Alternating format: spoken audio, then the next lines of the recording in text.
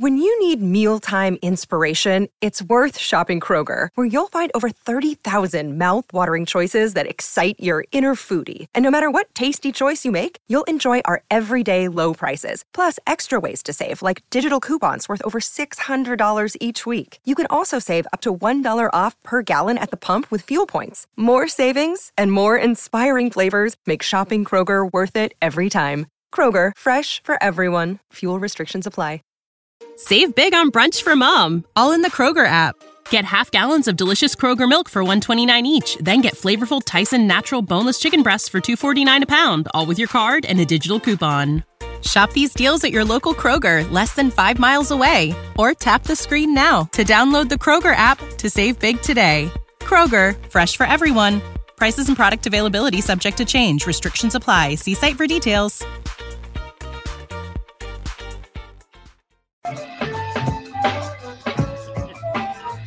Starting to like our pregame here. Big Sills here for Harry Mays, Barrett Brooks here on the middle. Thanks for joining us. Appreciate you stepping in with us. I like our little back and forth, though, man, you know? Bro, by the way, happy Ash Wednesday.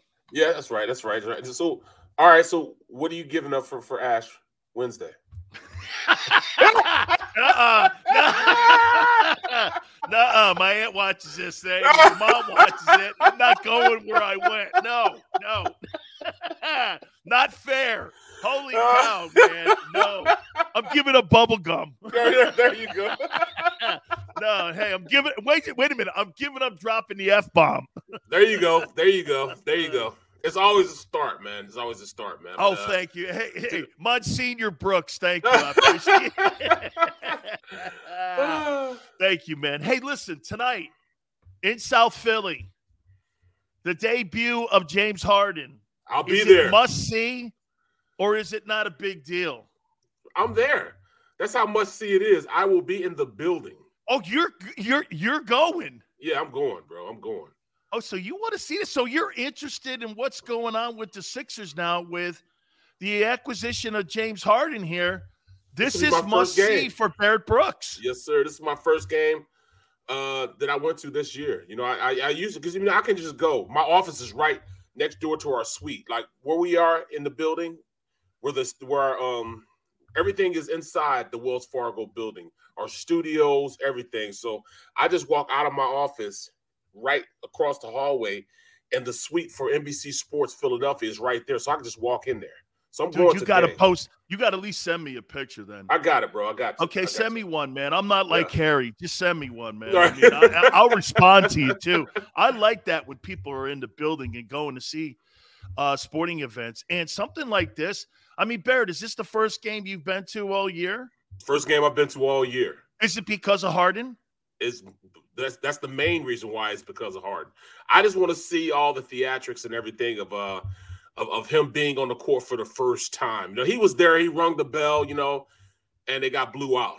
Now he's coming back home. I got to see what he's going to do now. Playing against the team that he just played against, they'll have a game plan on him as far as, you know, trying to stop Embiid and him. I want to see what the NBA is going to do to try to formulate some type of, defense to stop those two together. You know, this will be the first time they play back-to-back, a team that, you know, that they, you know, with those two playing together. So I got to see this. You know, I got to see. This is much watch in the building game. So you rang the bell. I've rang the bell before, yes. Yes, I've rang the bell. But he when he first got to Philly, when they first made the trade, he rang the bell. So I got to check it out now. You know, they received him with a warm welcome, but then they got waxed. So I want to see what they're going to do this time. Here it is. Look at this, man. Yes, sir, man. That was a big time, man. Big time. I worked once before when I first signed with NBC. We had a show called Breakfast on Broad. Great show, man. It was from 6 to 8 in the morning. Now that was a long haul, bro. Being up because I had to be at work at 4:00. Oh, that's right. 4:00 in the morning, man. Hey, dude, I did morning drive for 25 years. Get out of here. Get this. I did morning drive radio for 25 years, and you live like a vampire You go to bed like a child. And, I mean, you go to bed like you're 9 years old. I mean. 7 o'clock, you going to bed, bro. Oh, dude, I'm out, man. And, I can't go out and do sporting events at night. Nope. Can't go to the events because I got to get up, like you said, at 4 o'clock in the morning for a 6 o'clock show. I'm in there pre-prepping. I'm talking, doing all the stuff on sound bites and stuff. And, man, I did that for 20.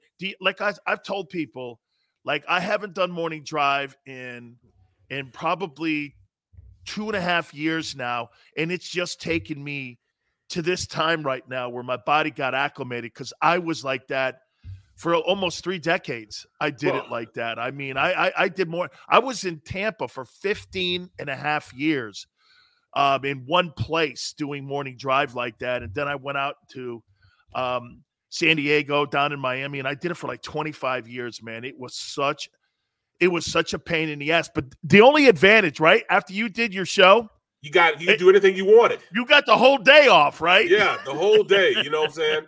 The only thing that did suck is, number one, Philadelphia sports sucked during that time period that I was at. Everybody was bad. The Eagles were bad. The Sixers were tanking. The Flyers were bad. It was just a bad, baseball sucked, So it was bad sports, but it was 4 of us on there, so we got it, we got it together, man. But I can remember being my first show, bro. I might have said 4 words. No, I might have said 10 words the entire week, and it was a 2-hour show. I might have said 10 words, man. I didn't talk at all, man. So it was crazy. Once my body got acclimated to it, it kind of sucked because, like, when you watch those late night games, man, or you got to watch a game, like the Eagles playing in Sunday night 49ers, that sucked, man. You know what I'm saying?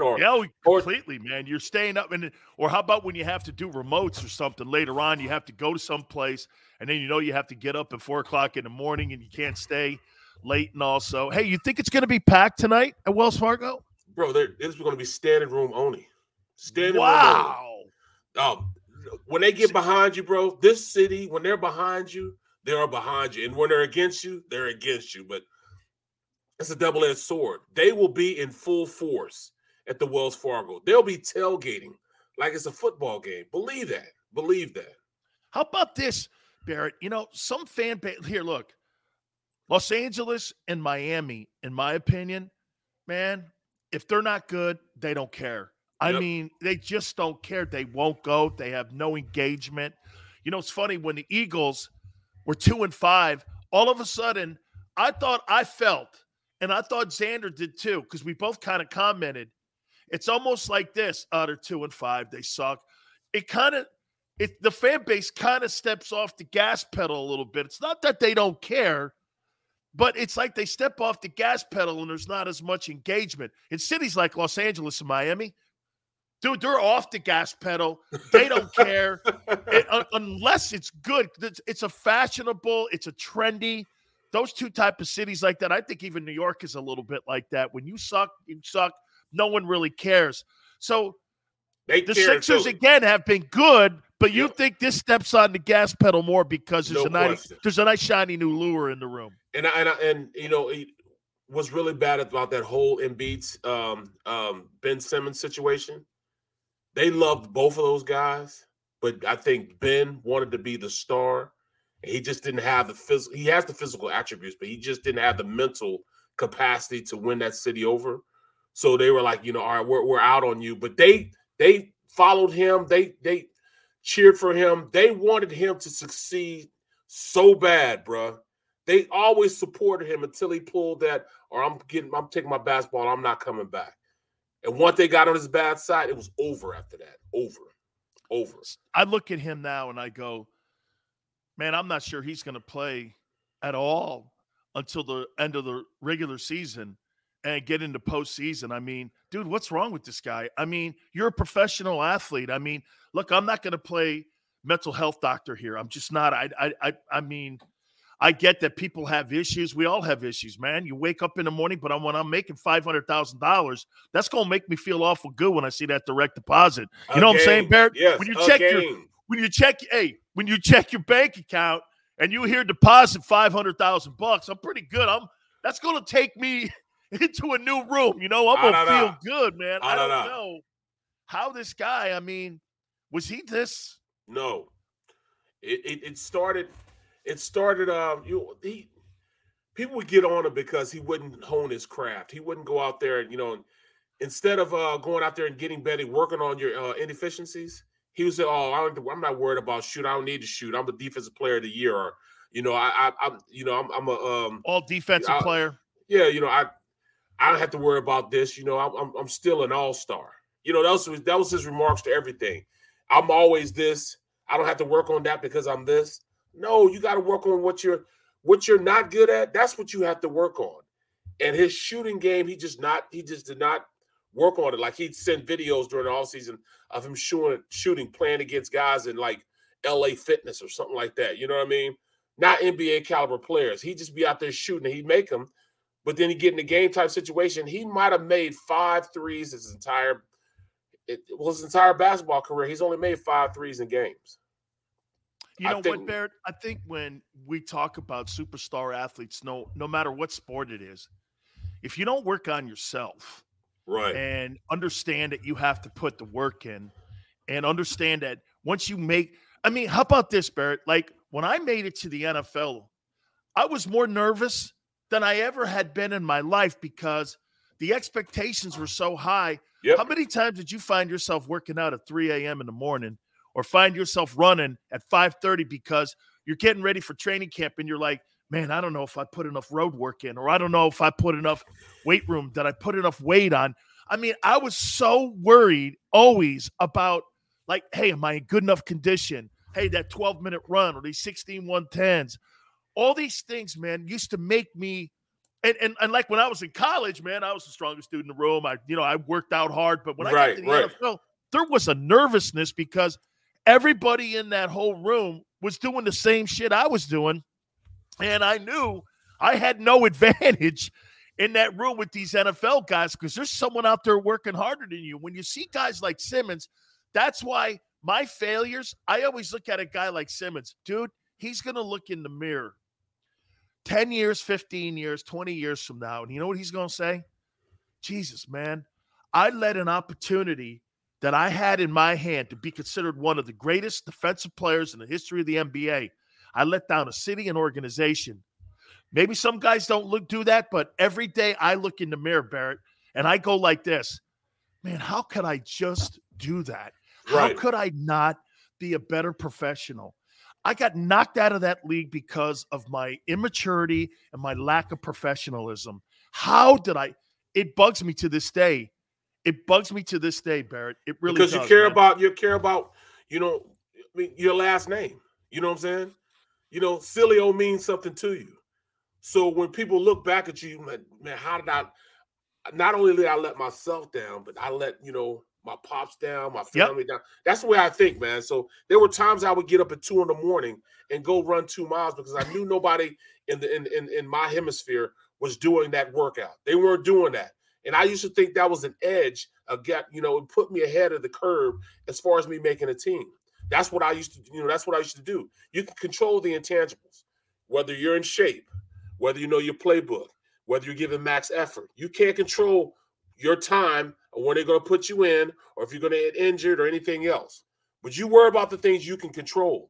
And if you're not controlling those things, if you're not making yourself better at all times, you're never staying stagnant.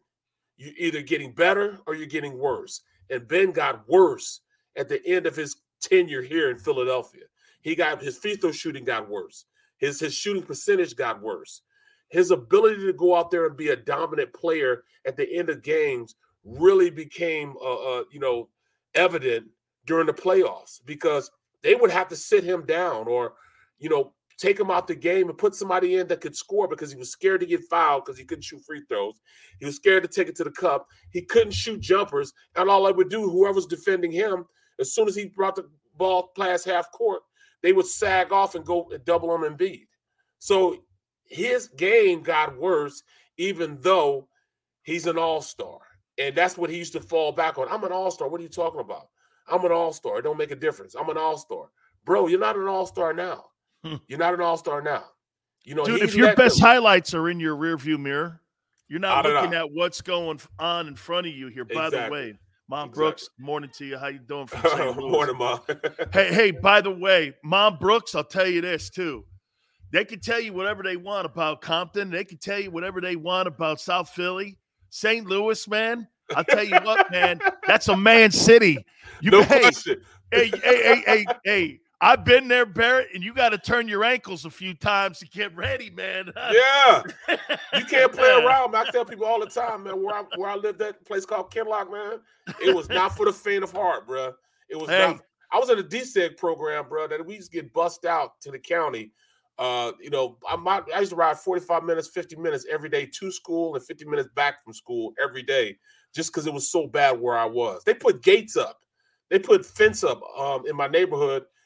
In the process where I'm from, they put like at least 12-foot gates up, a fence up to block those people in or block some people out. I don't know what it was, but it was crazy how bad it got, where I'm from, man. Crazy. Hey, man, Fifth Ward in Houston, Compton, all them places. St. Louis is right in that room in some of the sections. I've been there, man. I'm like, man, you better turn your ankle in that bitch, man, because they come get you there. All right.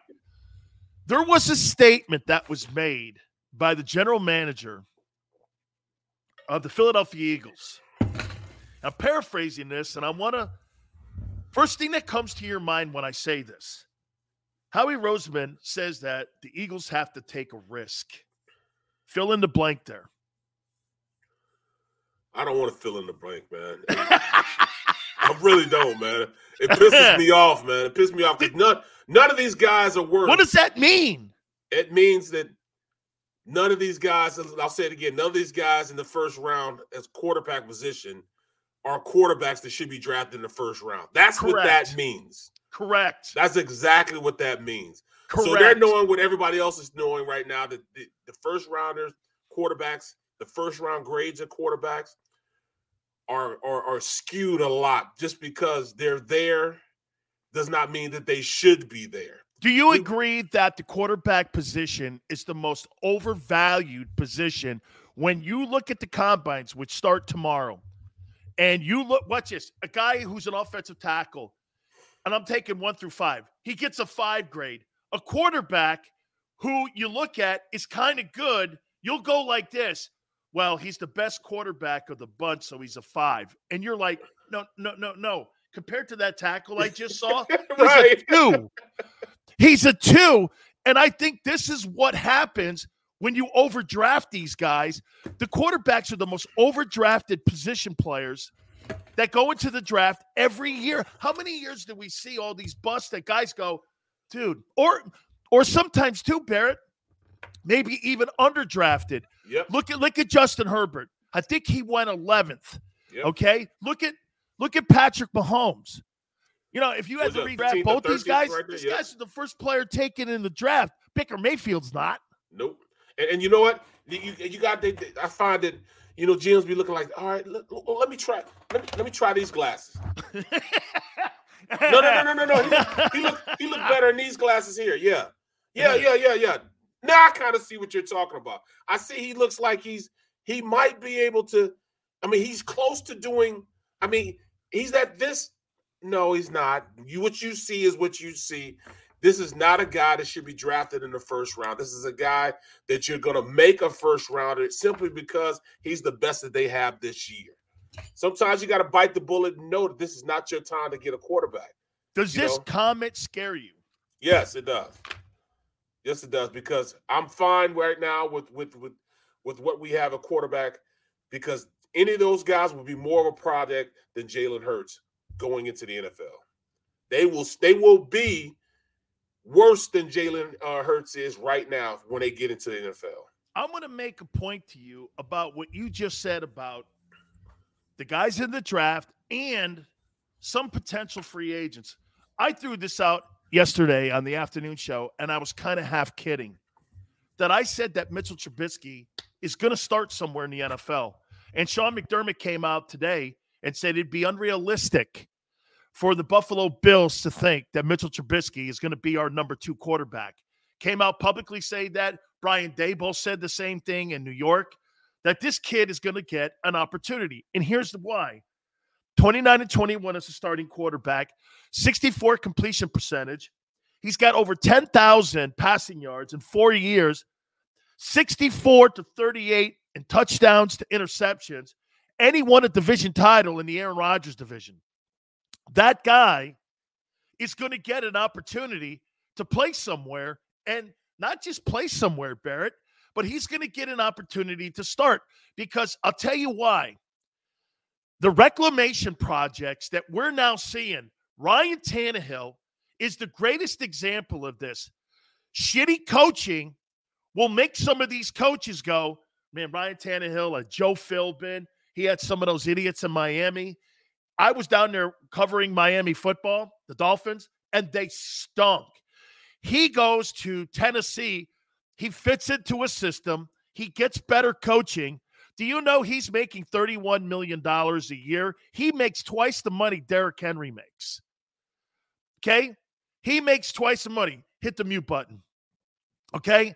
He makes twice the money that Derrick Henry makes. So when you look around, you're going like this. Well, right. Do you really think that you're getting good coaching in Chicago with any quarterback that's ever played there? No. How don't you do this? I look at Trubisky with better coaching. I saw a better quarterback when he went into Chicago in the offseason and the preseason. I couldn't believe what I was watching. And then I look at Carson Wentz. Okay? So Chris Ballard, we're going to talk about him in a minute too. 3,600 yards, 27 touchdowns, 7 picks, 94.4 quarterback rating. Barrett, they want to move off of that. You got Jalen Hurts in Philly. Jalen Hurts has nothing near these numbers. He's got nothing near these numbers. So my point is, okay, you have to upgrade that position. You know what? I agree with his numbers aren't where their numbers are, but I look at the production. Sometimes numbers get skewed because the production of what those guys are working under is different from what Jalen Hurts was working with. You have a guy that has these high passing numbers, yet still they're losing, means he's playing a lot of catch-up football, and he's not getting the best the defense is trying to give them at the time. He's throwing more yards because he's out there trying to gain points because they're losing so much. So I see numbers are skewed like that. But when I look at it, he was 9-8. Jalen Hurts was 9-8, and Trubisky is 29-21. These are two winning quarterbacks. Right. So when I look at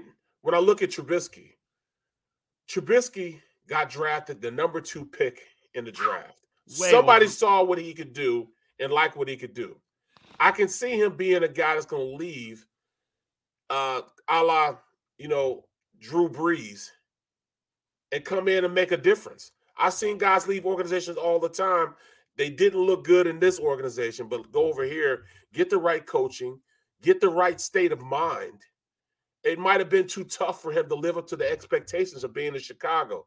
Some people are like that. Some people just don't have the gonads to go in and perform at that level because they're not used to the expectations that are put on them when they're in that situation. Look at Brett Favre. Look at Brett Favre in Atlanta. Yep. People always assume, Barrett, that Brett Favre has been a Packer his entire career. Right. He started as a Falcon, and all those guys, Jerry Glanville and all those coaches down there, they thought he was a bum. Not for long, Remember they kept saying that? Yep. And he turned out to be arguably one of the most electric quarterbacks in the history of the sport. He was must-see television. He goes to Green Bay, and he goes to Mike Holmgren and Andy Reid, for that matter, who was the quarterback coach there. He gets the proper coaching, and they turn him into Brett Favre. Exactly. So to me, if it's would you agree that the coaching in the NFL? I'll put you even better. That logo over your shoulder right there. How about when not Joe Montana, but Steve Young. Steve Young was Great in comment. Tampa Bay. You know Great comment. Steve Young sucked with the Bucs. He sucked with the Bucs. He goes to Bill Walsh, and they completely just absolutely elevate his game. They turn him into a Hall of Famer. Yep. Okay, so would you agree that coaching matters more in the NFL than it does at the college level? That it absolutely does, because these kids aren't getting coached the way they got coached back in the day. And I think the difference is you have to have a good coaching staff right now because of free agency. With free agency, they can't hide you like they used to hide you back in the day. Like, if people don't understand, all those guys who played with the Washington football team back in the day, the original Hogs, they didn't come out just balling like that. They were set aside and nurtured and coached for years before they came out and became the Hogs. You know what I mean? They were put aside because free agency back then, you couldn't just leave when you wanted to leave. They could hide you on the team for years, and all of a sudden, it almost like they rolled them out like they rolled dice, man. Like, boom, all right, this guy goes down. Here's somebody exactly like him who had the same coaching, plays exactly the same because he's been in the system so long, and they can hide him behind people for so long. You can't do that now because with free agency, you got to either hit it or you're out of there. You know what I'm saying? So it's different. You have to have a great coaching staff that can get you going from the start. They have no time for grooming you these days. You either take this constructive criticism and this coaching right now, or you're out of there. So this is a point in these young guys' careers where they have to get going in the right direction fast. They don't have time to sit back and think about it. Your time to think about it is over with. You just got to go out there and play or go home, man. How about this? Can you believe that Russ Grimm and Mark May played on the same line at Pitt? I mean, right. Those two dudes played on the same line. When I was coming out of high school and going into college, Pittsburgh was the number one place when it came to getting offensive linemen. That guy Jim Sweeney, Jimbo Colvert, Russ Grimm, Mark May, Bill Fralick. That is crazy, isn't it? They had all, and they were all in the same time frame, right? And then they're cranking out Tony Dorsett, Dan Marino, right? Hugh Green, Ricky Jackson, right? Chris Dolman, dude. They had where Aaron Donald is. People don't give the University of Pittsburgh enough credit for Darrelle Revis, all those athletes. Yeah. Pitt has produced some of the best players of all time, and I was really crazy to hear, a couple days ago that you told me that Russ Grimm was your coach. I got to tell you a quick story, dude. Man. He's a maniac. And my cousin, Dave Pizzulli, backed up Bob Gullick in Cleveland, right? Played for the Browns forever, then backed him up played him as a backup with the Colts. And Russ and him, they're on a hunting trip, and he's hammered. And he's going like, "Hey, kid, meat." And I'm going like, "What's that?" He goes, "Meat. I don't care what draft you're drafted in. I'll kick your ass from one end zone to the X end zone, and you won't know what the hell hit you." I'm going like, dude, I just, is Dave there? How do you react to that? You know what I mean? Well, because he's a veteran and he was a hog, and I was like this. Hey, is Dave there, man? I don't know how to answer that. I would, man, I always had great respect for guys that, put the time in, built a legendary resume up. I was never good at disrespect. So he's talking shit to me, and he's all hammered, man, going, "I'll kill you from one end zone to the next." And I'm going, is Dave there, dude? I wasn't, man, going to get into that. Okay, so Howie says we got to take a risk. That, to me, means that they're going to go after Russell Wilson or Deshaun Watson. By the way, word is out of Houston today, this morning, Nick Caserio, the general manager, has said that the Deshaun Watson is day-to-day, which means teams are calling and they're offering up right now trade packages for the Houston Texans for Deshaun Watson. Now, it's day-to-day. Doesn't that tell you, Barrett, that there's a line around the building right now that people are in the hunt here for this kid, even with the 22 pending cases against him? We'll call them cases. Oh, a lot of them think the Eagles. You think the Eagles are one of them? Well, a lot of those cases aren't pending because they've already been settled. You know what I'm saying? With confidentiality agreements, you're correct. They settled the civil suits with some of them. Yeah. So, but yes, we counted up what? At the very least 15 teams 16 teams, right? Half the league almost. That are needed quarterbacks. Who has the capital to get them? The team that has the capital to give them is the Eagles. The Eagles, The Giants, the Jets do, but they don't need. They have their quarterback. The Dolphins. You got to have multiple draft picks to even think about getting in the Deshaun Watson sweepstakes. Now, it's almost like Howie Roseman wouldn't be doing his job if he did not entertain at the very least, two of those number ones to get him. Now, I wouldn't be mad if they did. I wouldn't be mad if they don't. Either way it goes, the quarterback position is unsettled right now. You think the Colts are in that conversation? They absolutely are. They're probably going to use Carson to trade with Houston also. So, they're trying to get rid of him anyways. Get rid of that salary anyways. You swap the money. Yep. Swap the money. Because, hey, by the way, just so you know, they got 6 more days until that $38 million kicks in. That's why Caserio, and why I'm bringing it up, on March 8th, Barrett, Houston Texans are on the hook for $38 million. How you doing? Right. Let's think about this. You know what I mean? Let's get somebody else to pay that $38 million and take that max contract that they have that they've given him. Because this year they were doing the backstroke because all they owed him was like $10 million for this year. Right. That's why they sat him and didn't play him. Right. Now you got a different ball game with $38 million. Who do you think is under more pressure? The Texans to dump him in the right scenario that helps them, or the teams that are looking for the quarterback? It seems to be a push to me because if you need a quarterback, you're going to – hey, look, I can't let Washington get him. Yep. I can't let if you're Howie, aren't you looking at this? Man, Washington has made it very public. They're going to get a quarterback. They don't like Tyler Heineke. They're going to go and they're going to get somebody. God forbid they get Watson. They get Watson, they'll own the division for the next 10 years. Well, that's exactly how exactly what Roseman's thinking this. I've got to get Watson because I don't have to worry about getting a quarterback for the next 10 years. His way of thinking is, all right, I got to make these guys competitive now. I need a quarterback to hitch my wagon to. All these GMs that are successful have hitched themselves to quarterbacks that have led their teams.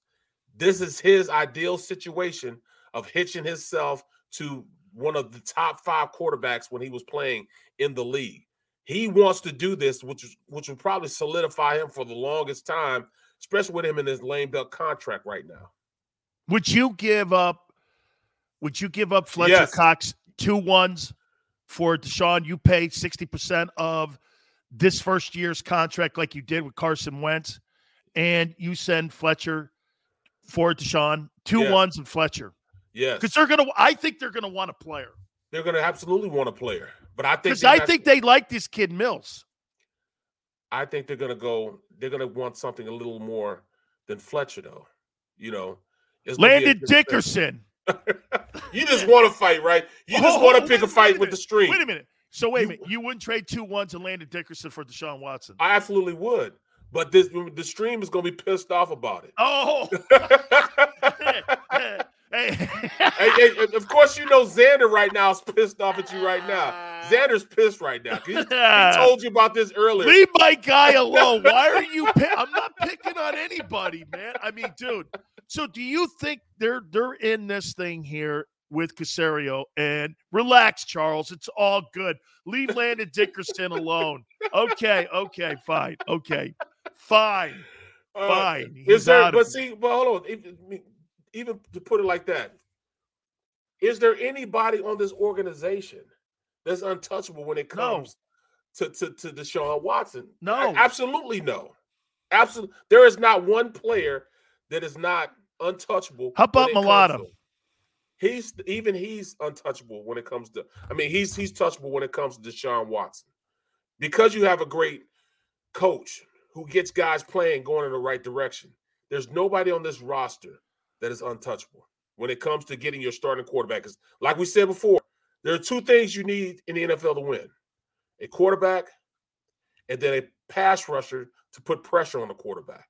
Those are the 2 things that you absolutely need to win games in the NFL. So at this point, there's nobody untouchable. Nobody on the squad is. At this point, I think the owner would trade Howie Roseman and those 3 picks for Deshaun Watson.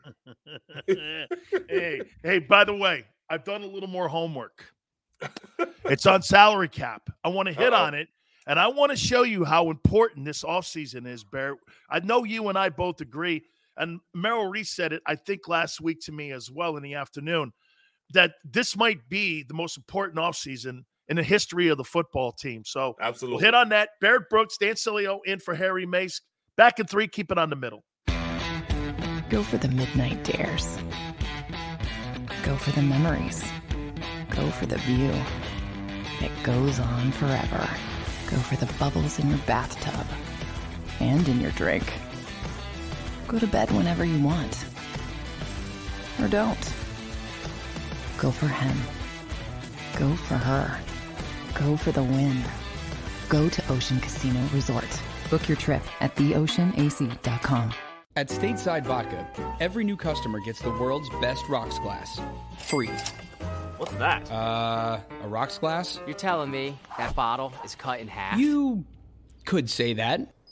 Holy shit. And you're telling me I can get one of these glasses for free? That's right. 1 free rocks glass per customer with each first-time purchase of Stateside Vodka.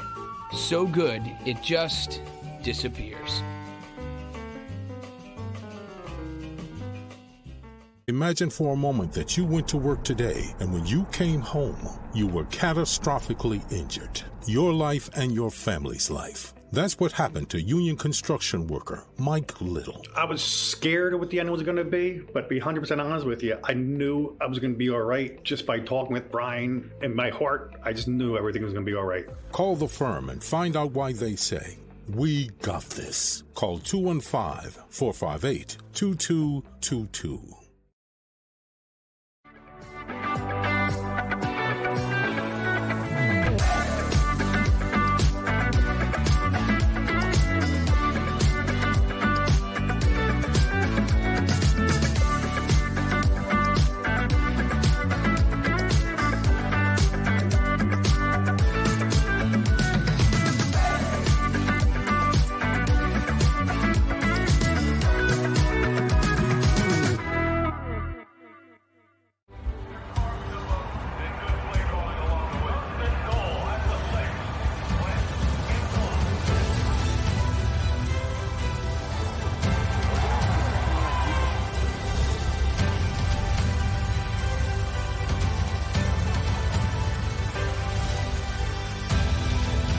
Field of life, First Trust Bank is there for you.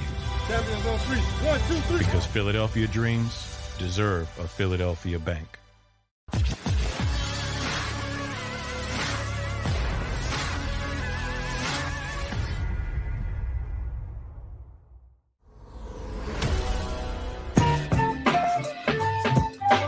Big Seal's in for Harry Mays, Barrett Brooks here on the middle. I like Maniac, though. Sileo, would you rather have Watson on the Eagles for 10 years or a free Italian sub, meatball parm, or sandwich of your choice from a restaurant on your choice every day for 2 years? I'll get back to you on that. You can't make a decision right now. You know what I'm saying? If you drop 5 cannolis in there, man, maybe, okay? Maybe 5 cannolis. I'm not sure, dude. All right. So, look at Matt P, bro. I am traded Dickerson and his mom. Hey, I asked Jimmy Johnson, I go, Coach, is 3 number ones. Is that enough? If you had Deshaun Watson, is that enough for you? He goes, no, I'm not getting rid of that guy. Yeah. I'm not, you know what? If you're the Houston Texans and you're an NFL team, I want to show you how much dysfunction must be in that organization, Barrett. You know this. You do your whole life as a personnel department. You evaluate your entire career to find that guy. Yep. You found him, and you can't keep him.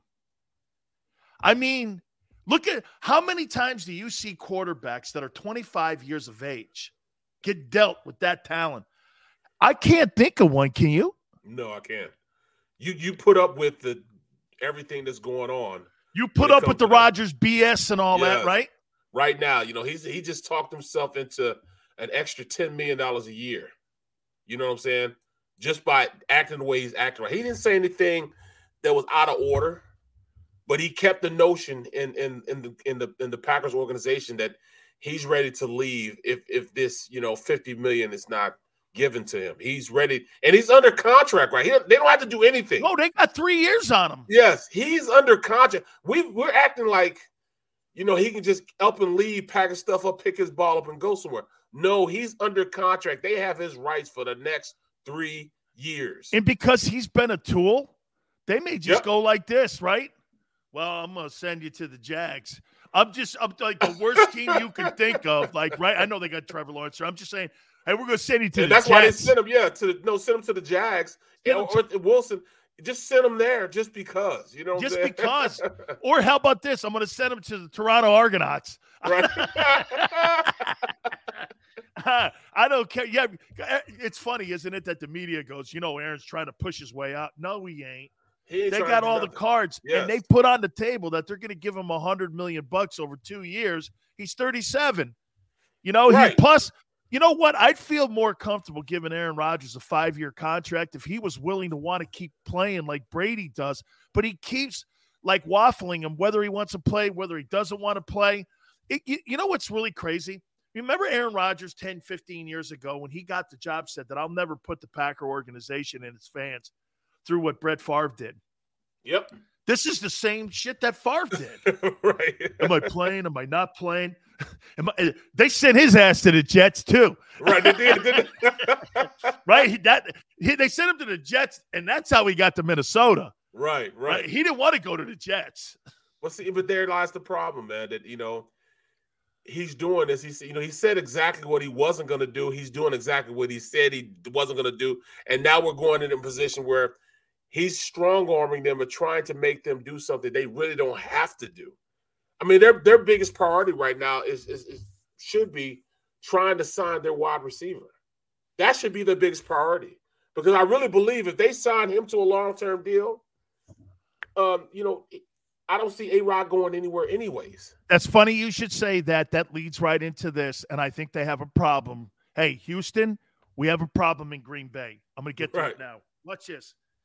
Here are the teams, Barrett, with the most room for salary cap to improve their football team this offseason. I went through top 5. Dolphins at $61 million. Rookie quarterback deal. How about this? Chargers, $57 million. Another rookie quarterback deal. With a hell of a quarterback. Yes. The Jags, Doug Peterson, $56 million. Wow. You don't think Doug's going to be hot and heavy in free agency? Absolutely. With $56 million? And I bet you, I promise you this, he's going to try to pick a lot of those players from Philly. And Dallas. Yep. Guess who's 4? Who's that? The Bengals. $42 million with Joe Burrow, and you just came off a Super Bowl. That's my pick, by the way, Barrett, to be Super Bowl champions this season because the quarterback, the talent, the money, the play, they now know what it takes, like you said yesterday, to play at that level. It's a destination spot now, man. They became an instant destination spot, and with that much money, they're going to be free agents trying to blow the doors open, trying to knock their way into that organization. The question will be, will Mike Brown do and spend? You know what I mean? Right. They've been frugal, right? I'm being kind. That means cheap. Right, very cheap. Right? But they could be cheap because people are going to want to go there. Guys will take less to go to a team with a quarterback and potential to win a Super Bowl. Like they did in New England all them years. I mean, you can see Odell going play somewhere like that. Oh, my God. Odell Beckham in Cincinnati. How about Mike Williams? How about Devontae? That's even better. And then you trade Higgins on the open market for his first-round draft choice. You could get that too. Right. I mean, 5th is the Broncos at $40 million. They need a quarterback. They just don't have buddy. And that Drew Lock kid sucks. Okay, I mean, they really just don't have anybody. And this has been rumored the landing spot for either Russell Wilson or for Aaron Rodgers. Yep. They got talent on that team. Okay. They got a defense. Well, they now have an offensive-minded coach. Well, an offensive-minded coach. So we'll see. We'll see what happens, But when you have a defense like that, even with, the fact that offense couldn't keep up with them last year, they still were respectable, as far as defensive stats and defensive prowess. Here's the bad. That was the good. Here's the bad. And if you want, throw the ugly into it. One of my favorite Eastwood movies. Number one. And by the way, this is also going to show you how the league is going to look different because, as you said yesterday, Barrett, rosters are going to be different because there's certain teams that are in salary cap hell right now. Yep. And their number one objective is to figure out how to sign their stars, keep the most of their players, but yet at the end, they know they're going to lose people. They're losing people. Here's the number one team, has the biggest salary cap hole. Saints. $42 million over the salary cap. Right now. Right now. 42 million. You're in purgatory. Yep. All those dead contracts. That's why they redid the Michael Thomas deal. You can't get a quarterback like this. No. 42 million. You've got to eat that Taysom Hill stupid contract that Sean Payton. Sean Payton. Everyone's like, oh, he's a genius. I'm like, well, doesn't he have the same amount of Super Bowls as Mike McCarthy? Right. I mean, his postseason record is 9-8. Okay. Mike McCarthy's got a better one. He had Drew Brees for 16 years. Did he over or underachieve in New Orleans? And I look at it and I'm like, you'll have to help me out on this. But what makes Sean Payton such a media darling where they think he's a better coach than, and I don't think shit of Mike McCarthy.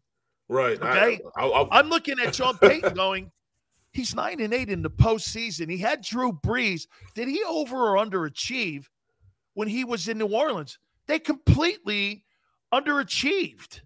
Yeah, they had teams that were gifted, man. That they were stacked for a long time and it did nothing with it.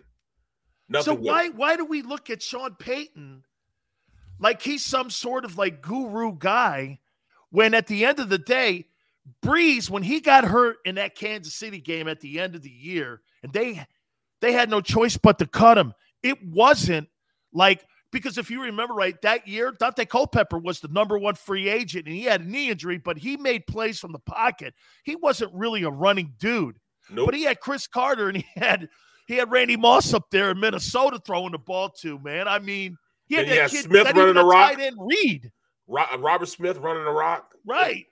That was, I mean, they had everything, man. And Brees kind of fell into the Saints. Yep. Because, hey, can you imagine if Saban makes the right choice and decides to take Brees? Him and Belichick go back and forth. It's Brees and Brady for 16 years in the NFC or the AFC East. I wonder how that whole dynamic would have played out.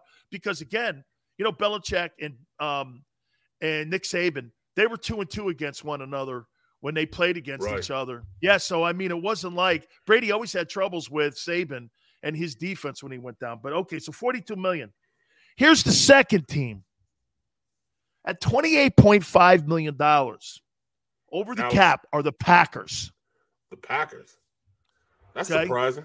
So wait a minute here. Get this. So you're going to sign Aaron Rodgers to a $50 million deal? You ain't keeping Devontae Adams then. No, you're not. Or you're going to have those two, and you're losing Jones in the backfield. You're going to lose some guys on defense, and you're going to you could lose some dudes in the offensive line. It's a 208 salary cap too, by the way, we're working with here. $28 million. Here's number 3. We talked about this yesterday, Barrett. The Cowboys at $21 million. Over the cap. Who goes? Amari? Zeke? Gregory? Who goes? Van Der Esch? Schultz? Neal, all starters. All their starters are going. And you just paid a quarterback who just had surgery yesterday, too. Okay? I mean, dude, the Cowboys are going to look completely different.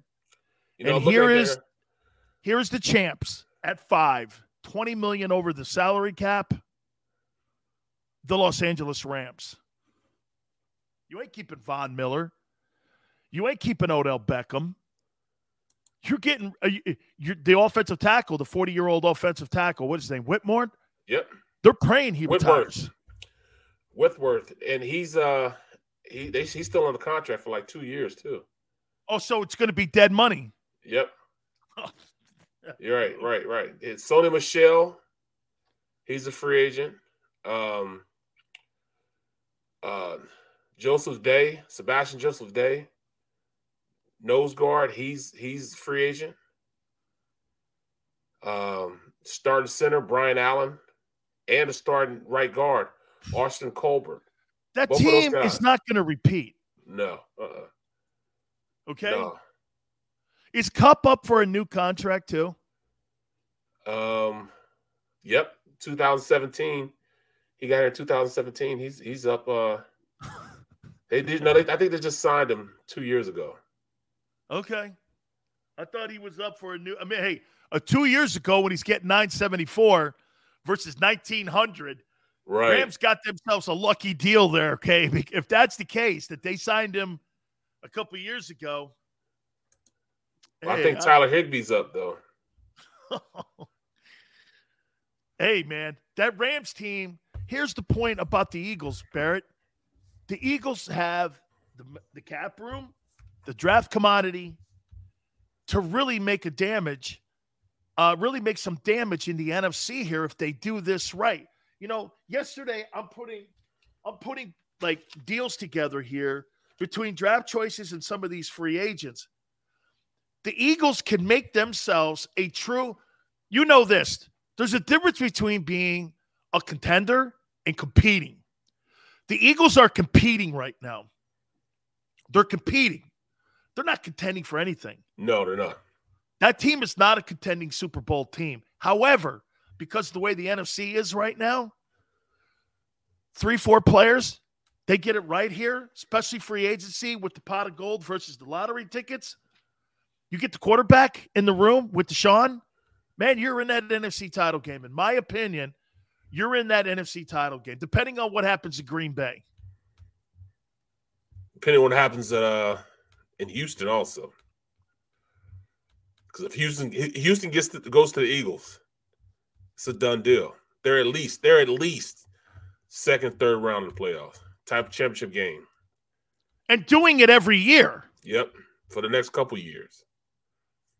They have such a young base, do you too. Trust Howie? I mean, Howie says they got to gamble. Do I trust Howie to get that deal done? Yeah. I do trust Howie to get that deal done. I do. You think the owner – you know, it's funny. I asked the question yesterday, and I didn't get a chance to ask you. I'll do it right now. And then we'll get more response and stuff on the other side of this here. But, you know, I asked the question first. Who do you think Howie Roseman wants to have as a starting quarterback in September? You think it wants Wilson, Hurts, or other?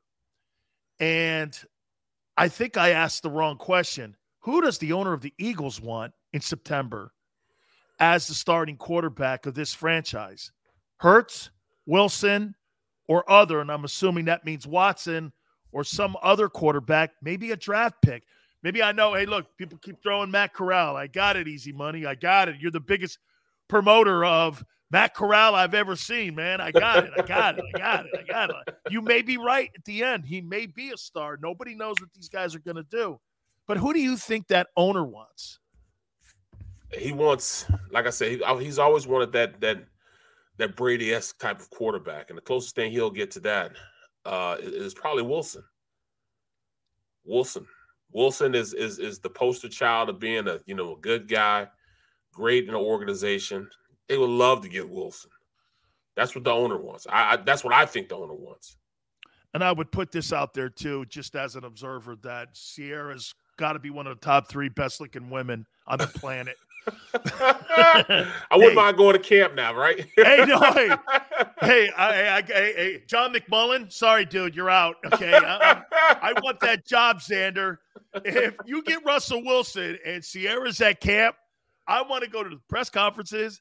I'm going to go to practice. Right, man, dude. She's clearly. I mean, look, I know that Brady's got Giselle. That's all good, but someone asked me the other day. I'm like, man, I'll tell you what, man. Sierra's, man, she's one of the top 3 best-looking women I've ever seen. And she seems really cool. I think he'd be a perfect fit in Philadelphia, man.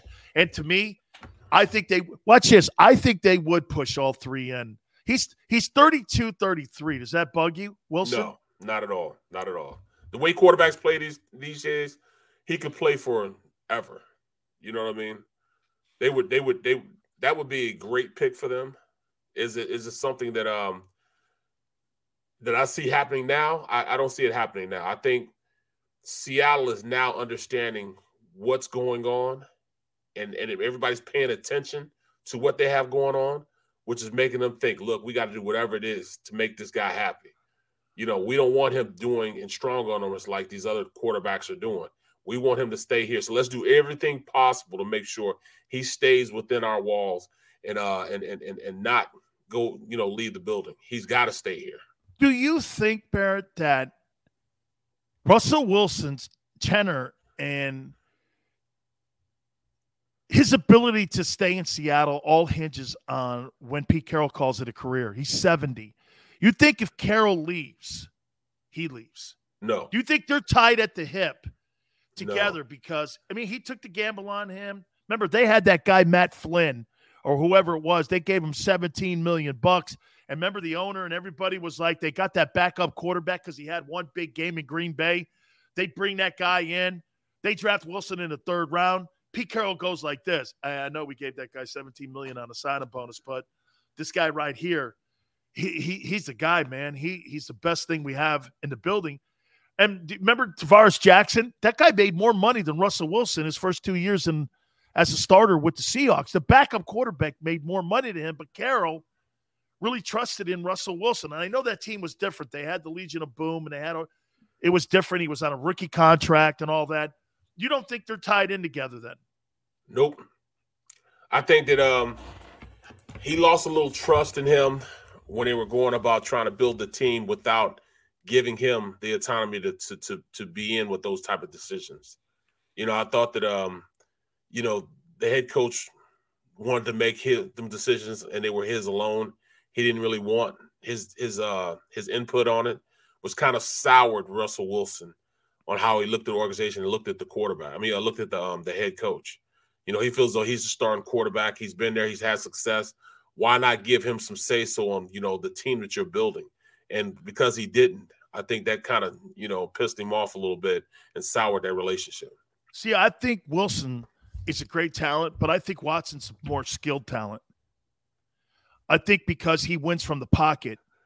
And not that Russell doesn't, because if you look at the way he runs, it's not like that's like he's a progression reader too. I just think that they've always really hampered him up there in Seattle by not look, DK Metcalf. I see people talking about DK. DK Metcalf cannot run a route. He's great in a straight line. Yes. He's a physical, imposing guy. But if you're looking at route running, if you think about the receivers that they've had in Seattle for him, can you name one superstar guy that Percy Harvin and them type of dudes like that? Have they really ever had a guy up there for him where they loaded him up with? He's gone backwards because of not having a guy like Marshawn Lynch and having that running game. Yep. Because play action has killed that. Because had to pay him, they've taken some assets out of the offensive line, which weakens it, which means he has to move around. That saying, well, let Russ cook. With who? There's not really a lot of dudes in the room that he's had there for 10 years. If I were him, I'd be looking around going like this. Hey, man, Like you said, Cleveland. Dude, he's in Cleveland. They win a Super Bowl. There's enough talent there. You're exactly right. You put Russell Wilson in Cleveland. I'm not sure Sierra's going for that, but you put Russell Wilson in Cleveland, They win the Super Bowl with that team. Tight end, Hooper, was it in Jarvis Joko, Landry. Jarvis Landry. 2 backs that are 1,000-yard backs. Number 3 rated offensive line by Pro Football Focus. Defense, one of the top defenses. You got a guy on the end and the perimeter that gets after quarterbacks. Unblockable. Right. I mean, you're under the cap. I mean, dude, you put him on that Cleveland team.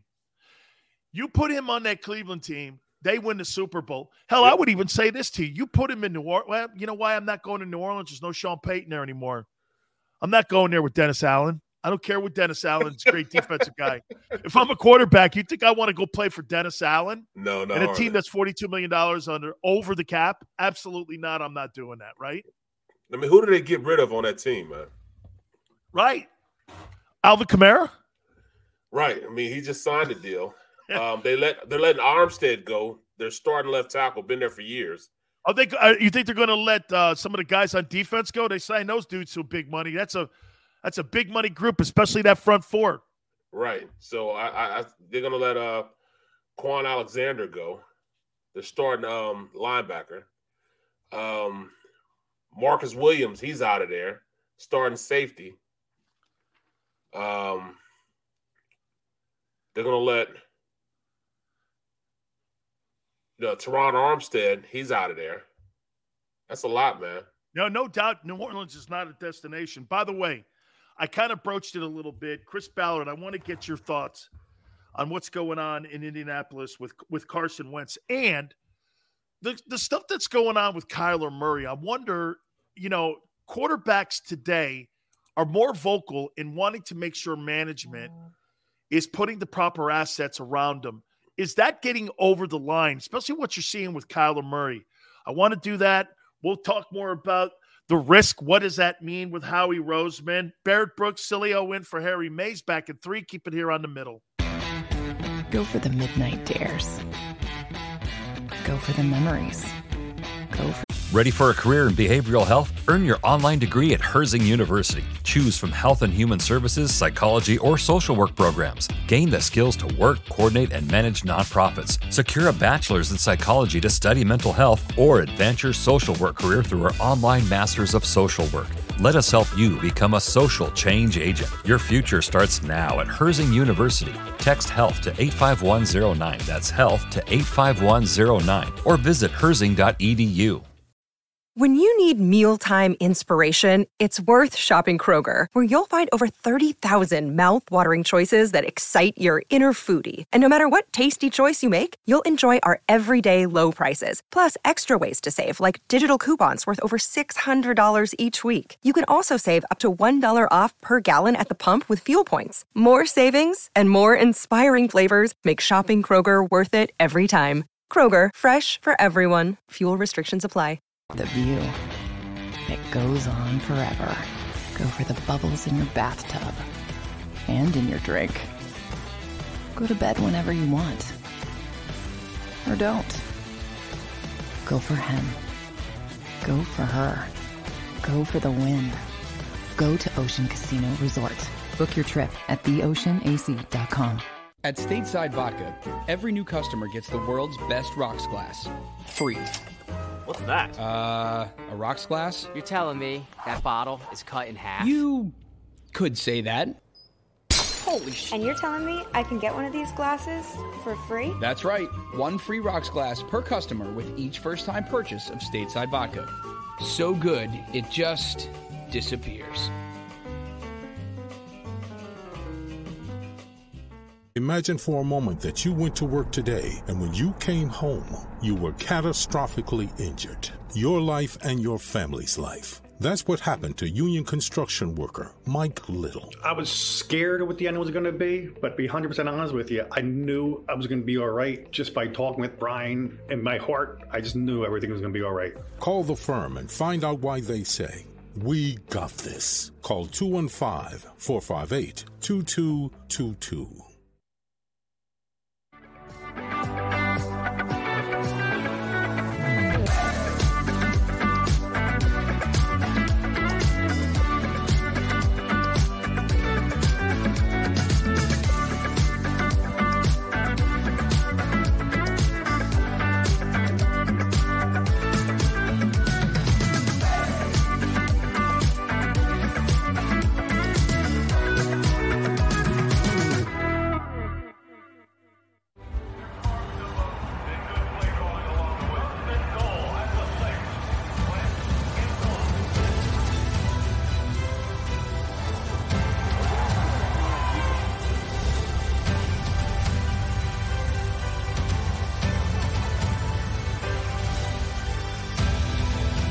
field of life, First Trust Bank is there for you.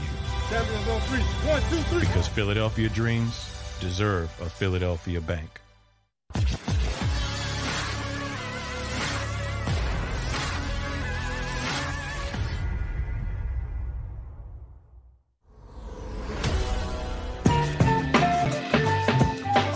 Welcome back to the middle. Big Sil's in for Harry Mays, Barrett Brooks. You know, I got asked a question the other day. Who was one of the best centers I ever played against? And I think you played with this guy. And he saw this on my Twitter page at Dan Sileo Show. And actually, we were teammates my freshman year in college. See that guy, Kevin Glover? Did you play with him? I didn't, but I know him very, very well. Very well. What do you make of his career? Is it a Hall of Fame career? It's borderline. Yes, it's definitely borderline. Consider the fact of what he did, who he was blocking for. He was one of those guys that was an innovator as far as being able to get to the next level. You know, Kevin was good. I mean, really good, man. Great work ethic. No question. But because he was in that market, he didn't get a lot of the notoriety that most guys got. How much better is Kelsey than him? Different style. Huh? Different style. Was Kevin more of a technician? Technician and more physical. Okay. He was a physical player, man. What's Kelsey's biggest asset? His athleticism. He's so small, man. He's a smart player. He's small though. He puts himself in great positions because he'll call plays. And by the way, folks, to him, because it's Barrett, 6'4", 280. He's small to him. Yeah, he's a little dude, man. He's a little dude. And, you know, like when you're blocking, and when I say he's a little dude, you got to picture who he's playing. He's playing against guys 6'6", 6'5", 320 pounds. The laws of physics just aren't on his side. You know what I'm saying? He's you know, you're trying to block an immovable object, and he's as little as he is. You know, sometimes he gets cranked back a little bit because on pass rushing, because if he goes one-on-one, he just doesn't have the size and girth to stop him. Does he struggle with bull rushes? Oh yeah. And one-on-one run blocking. So to compensate for that, the offensive line coach allows him to call the play maybe different than you wouldn't draw it up on the board. Like if it was a play where it was a 7-step drop, and they might say Ray big. On the right side, Ray, that means he has a double team with the right guard, and the backside, they're one-on-one big, meaning the big guys block the big guys, so they'll block them. But sometimes they might run an underfront. Well, they'll have a 3 technique on that side, and it's supposed to still be Ray big, but he'll allow him to call it different. He'll call him, all right, he'll go Luke big. And that's totally going against what what the blocking scheme is for the quarterback. But he'll call a Luke big and make the guys on the right side block big guys because they have a 3 technique in the end, and he'll have a double team then on the they'll call a Liz call, which will make them block them. And then he would have a double team block with the left guard on this big guy instead of just blocking him by himself. So he'll switch the call or give a different call just to put himself in an advantage, so he don't fuck the play up. You know, that's what it is. What he does is he knows his deficiencies, and his ego's not going to get in the way of this. And when you got a guy that, like you said, I don't know, man, I'll just use Ted Washington because Ted was the biggest human being I've ever seen. Big Ted was my dude. Dude, that guy he's a sun blotter. That guy will just blot the sun out, man. He is a Sam Adams. Them dudes, man, are gargantuan human beings. I'll tell you a story about Ted. I just tell when you finish. So he puts himself in position to go like this. Say it's a 34. He knows he needs help on 3rd and long because he's going to have the guy sit in. Someone there, he's going to make a call where he's going to get help on a double team. He's just going to make sure he's not going to give up his outside arm, and he's going to get help on his inside here because, as you know, the quickest place and quickest way to a quarterback is a straight line. He just doesn't want to get beat on the inside here, so he's going to get help. And he knows that, though, right? He'll call a play. He'll call it so the protection will help him out, knowing that that's the fastest way to the quarterback. Or like if it's a run play and he's playing against one of those guys that grab and hold. So he has to get to that Mike linebacker. So to prevent him from getting held, he'll call like a down block. He'll say, all right, cat this. That means center. The center comes down, the tackle comes down, and the center will roll around. So that guard will block down, the tackle will block down. He'll pull around knowing that this guard, if he try to double team up to that backer, he'll get held. So he'll call that instead of getting held and get around and get the Mike linebacker. And it fits within the scheme framework of the play because it gets him out on the island with the linebacker. It actually opens up for the running back. So a lot of the times those blocking schemes that they use aren't conventional blocking plays for the play that they called. But he'll call it different because he understands what he needs to do, how this team needs to block it, and where the advantage comes with the offense. So he must have great hands then too. I mean, he just must be a really great athlete because to me, the two things that a center needs, and would you agree, Barrett? You don't have to be 6'5" at that position. That's probably the only position. Stepnoski wasn't a big same dude guy. Too. Yep, same guy. Right. Mark was like 6'2", like around 275, 280 in that room, right? I mean, to me, those were the harder guys to play against, the shorter guys, the big guys like the Mosbars and those guys who were 6'6" with those long arms. Man, you could pin their hand on that snap arm. Yep. You can pin that. You pin that. That's what I used to try to do, especially on them tall dudes with those big, where you have to get that reach up and you're snapping the ball. Now, Mosbar was spectacular with his hands and his feet too. He had great feet, played for the Raiders back in the day. I'm sure you know the name, Don Mosbar. Yep. But what I would try, I would pin that arm in there, and and then you turn, and you're getting his feet, and you got to keep your feet moving. And that's the big thing. And you got to think about a second move off that. But to me, I want to get that guy's shoulder turned, and I want to get him going backwards. I get him like this, I'm winning this. Well, it's said all the time when you're a defensive lineman, if you're even, you're leaving. Yeah. We can't let you get even with us. Once you get even, we can't block you. Nothing we can do about it. And I mean, like I said, Kelsey is great at doing those type of things. On pass plays, he'll call a play which he'll have a double team and make sure everybody else is solid. And he's not going to call a play where it helps him to go screw somebody else. He won't do that. He'll make sure everybody can block what they need to block within the framework of what the play is called to do. But he makes sure also that he understands what he needs to do to take advantage of situational football on the field that most guys won't see. And that's what makes him a great player. His way of thinking on the field. He understands angles better than any center I've ever seen, man. He loves to block on angles. He loves putting people in a situation where they're blocking an angle and not necessarily head up.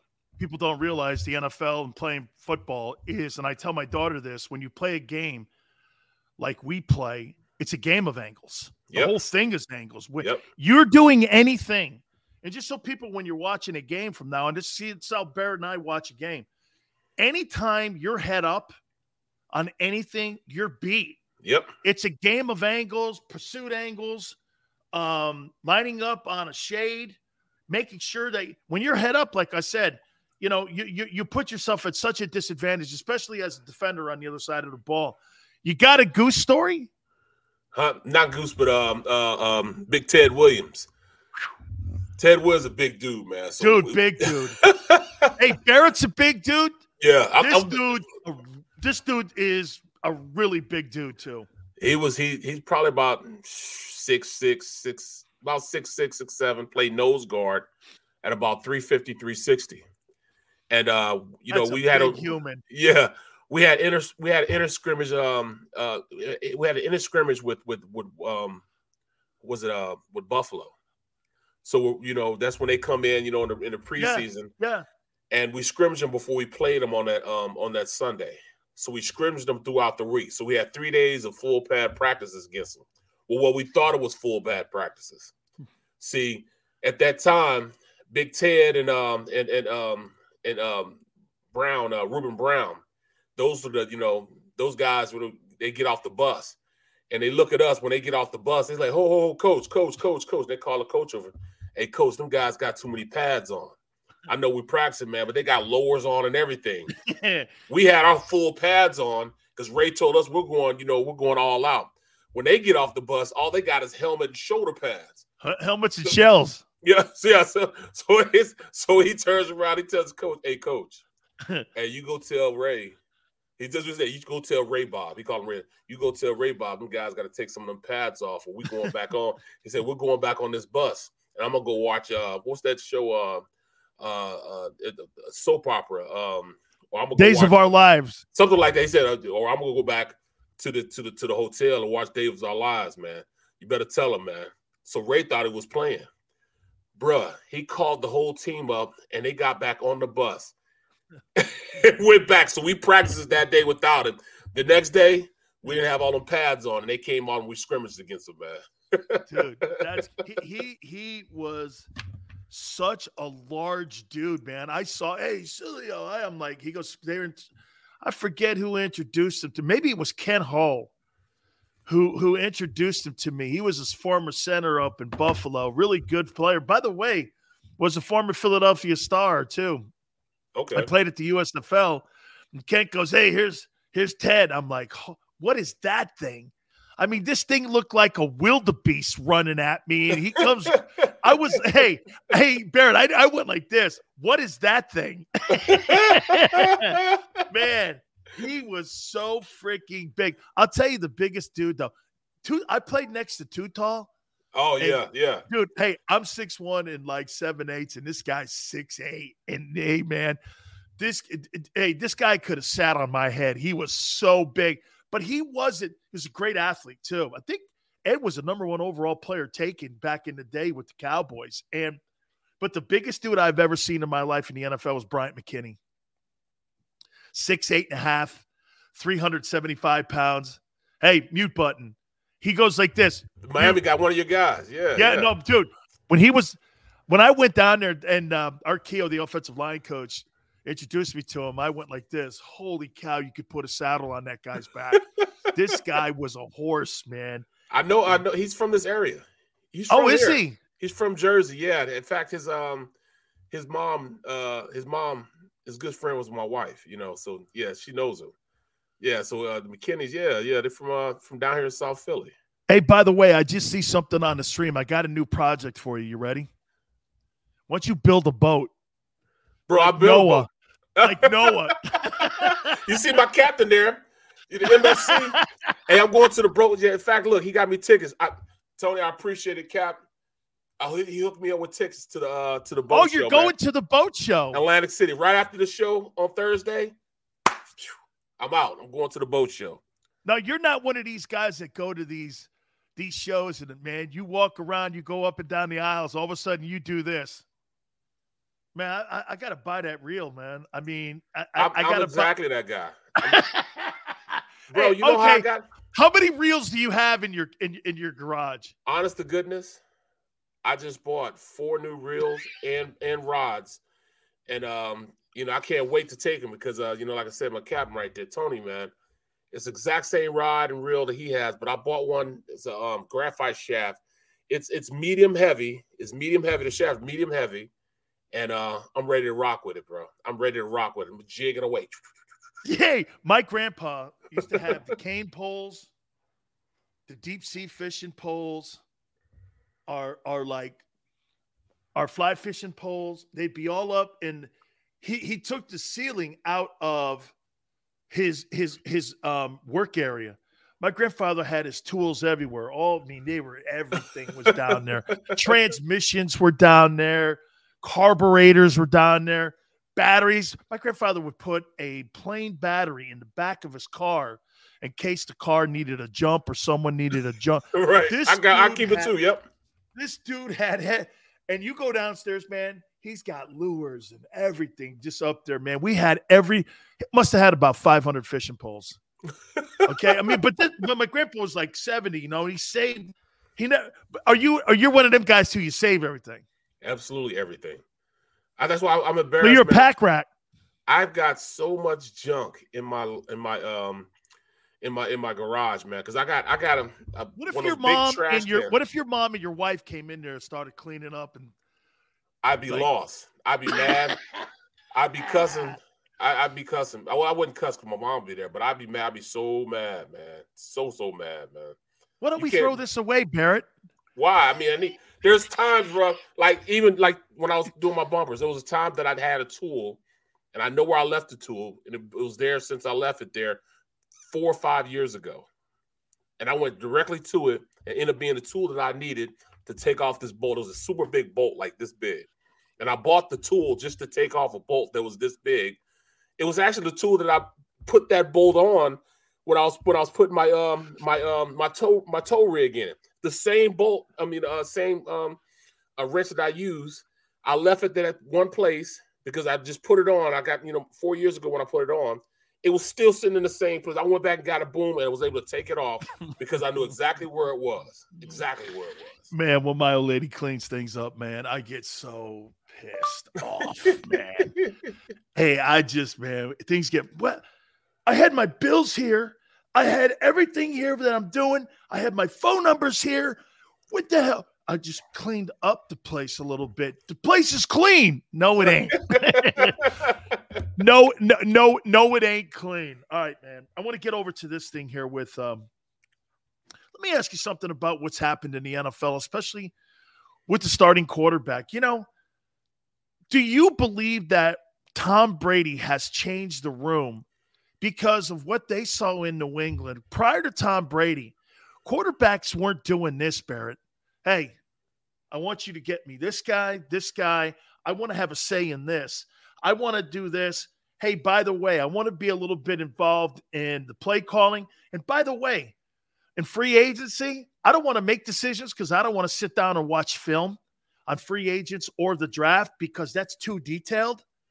But what I would do is I would appreciate if you gave me my input, because I'll tell you what they did. Jason Light, when they drafted Kyle Trask out of Florida, they went to Brady and told Brady, Tom, we're taking Kyle Trask in the second round.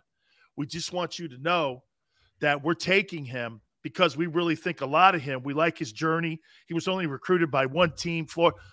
My point is that they involved him in the decision-making. Now what you're seeing is Aaron Rodgers is complaining about really wide receivers never being drafted there.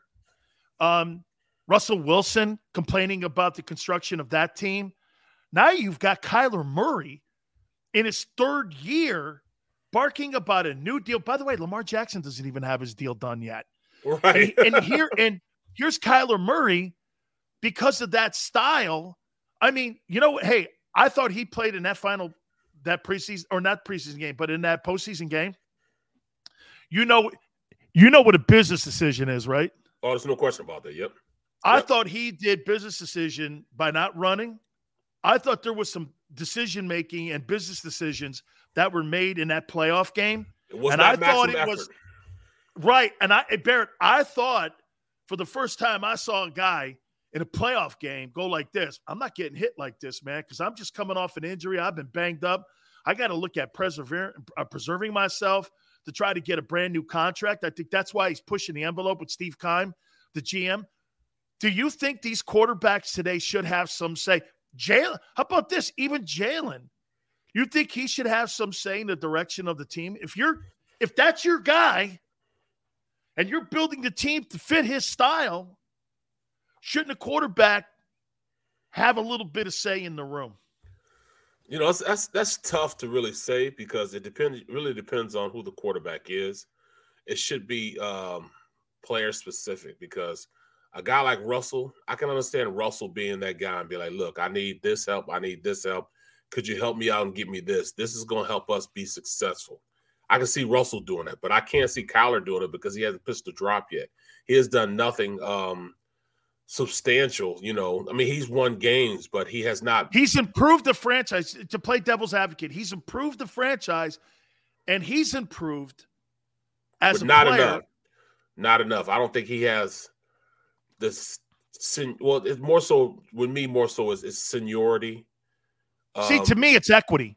Yeah. I mean, well, I don't there you think, go. That's even better. I don't think that he has the equity yet that, say, a Brady has, who's played 20 years, and he go like this. Look, hey, all my experience and all the things that I've seen, this is kind of where we need to go.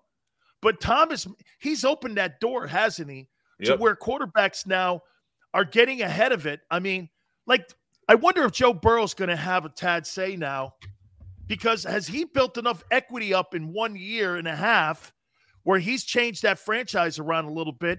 Would you, if you're Mike Brown, look at Joe Burrow and go like this? Because there's a comment today by Mike Brown that he says we have to do everything in our power to protect Joe Burrow. And that came out today, this morning. So to me, that means that the Bengals are going to be players because they're fourth. They're fourth. I'm looking at the number now. Yeah, they're fourth in free agency when it comes to salary cap and being under the cap. So do you think a guy like that, though, deserves some say in the room? No, not right now. He didn't have enough yet. Year and a half is not enough. No. I don't think Patrick Mahomes has enough yet. And he's had a lot of success. I don't think he has enough. Don't you think he's in a different position, though, Barrett? Watch this. You sign a $500 million contract, and Lee Steinberg, his agent, gave Kansas City all of these off-ramps to renegotiate the contract if you need to restructure the deal. He's put it in his deal that it's a Kansas City Chief team-friendly contract so that Clark Hunt, the owner of the team, Andy Reid, or whomever can go back to him and say, like they did a year ago for Orlando Brown this time, hey, we need you to restructure your contract because we want to get some guys in the building here. And is it that say? That is some say. But do I think he has he done enough? I mean, it's more than just what have you done. It's more so being in the league and being a player and having that sweat equity of being a player like that. You know, that's a perfect description of what you needed, equity. I don't think he has enough yet. You know, he has the juice, but he doesn't have enough equity. He doesn't have time served. You know what I'm saying? You need time served to make those type of positions. Because like it or not, Brady didn't start doing that till like his fifth or sixth year. And then he started negotiating. He was going to get the high deal. He got the high deal, but then he turned right back around to keep that whole thing going in the right direction. Then he started saying, look, if you go get this, I'll renegotiate. I'll take less so we can have this, so we can continue this train and going in the right direction. You know, you have to get to that point. Russell's the same way. Russell's now at a point where he has that equity. He has time served that he can go back and say, yes, this is what I want, yada, yada, yada, yada. See, and Barrett, I'm going to be more apt to do business with a guy like that with Brady and people take haircuts because to me, I told you, I think that was part of the secret sauce to New England was that Brady took those haircuts, and I don't think, like if we're looking at this, the Packers are okay when it comes to salary. They're second over the cap. Okay, so you're now going like this. We're going to give Aaron Rodgers $50 million for the next 2 years. I mean, I don't think you can have the highest paid quarterback on your roster and win games because it creates too many holes in the rest of your team. Look at that, for instance. I mean, $42 million, Jerry overpaid for Dak. It's a 208 cap. You got $150 million to fill 52 other guys? Bro, that's a tough point. Look at Zeke. Zeke's contract. Amari's contract. 20 and 20. Come on, man. So that's 40. So you got 110? It's 102. That's 102. You got 106 to complete the rest of your team, and you got all that money. You got $102 million tied up in 3 players. Wow. That's simply ridiculous. And the Cowboys are third over the cap. Okay. And that's going to hurt, because you have especially have older guys, like Tyron Smith, who's getting paid for being a guy that's, he's been there for ages. So since he's been there for ages, he's going to garner a contract that, that he's going to be overpaid for what he's giving right now. You know what I mean? That's just a part of what happens, just out of respect. He's making a boatload of money. And you know what I'm saying, has he earned it? Yes. Does he deserve it right now? Probably not. So now, younger players like Dalton Schultz is going to have to leave. Michael Gallup is gone. Cedric Wilson will probably be gone. Randy Gregory, Leighton Vander Esch. Their leading tackler, J-Ron Curse. He's going to be gone. He's a free agent. He's their leading tackler. He's a lot of what made that defense good. Those guys. And this is just to get to even. Yep, just to get to even. Exactly. So there'll be a lot of casualties. You know what I'm saying? Yeah, but again, maybe this is where the power of the quarterback has accentuated, because look, you signed me to a $42 million deal, Barrett. I may not have some say. You may not want to hear what I have to say, but when you come to me and go, hey, I want you to restructure your contract for me, we'll give you more on a signing bonus, I'd be like this. Okay, can I get an understanding why? Right. Or, I mean, because if you're Jerry and you're Steven, does Dak deserve the why? I guess that's where I'm going. Exactly. What will they be accepting of that question? See, I would turn around, though, if I was management and go like this. Hey, man, we're going to give you $18 million of guaranteed money on this. That's right. All you need to know why. Right? I mean, can't they fire back and go, what do you mean, why? Well, remember back in the day, I mean, a quarterback like, Five, Donovan McNabb, he had the worst receivers in the league the majority of his career. Imagine if he had great receivers. Imagine if he had T.O. his whole career and T.O. wasn't a tool. You give him one receiver, and what happens? They go to the Super Bowl that year. Yeah. I mean, they just didn't give him the autonomy to go out there and make those type of decisions. They made them for him. So, I mean, that's a double-edged sword. And it's something that, a lot of these organizations don't want to get involved in. But when you have a class act like Brady, you have to. A guy like Wilson, you have to give him that. You know what I'm saying? Even a guy like Carr, you got to give Carr some of that say-so on, the guys he's going to bring in. He's earned. Let's see what he dealt with last year with all that chaos. Exactly. And still got him into postseason. Exactly. He took that team up on his shoulders and basically willed them into the playoffs. I love him, man. I think he is one of the most underrated quarterbacks in the NFL with all the chaos that's gone on with that team.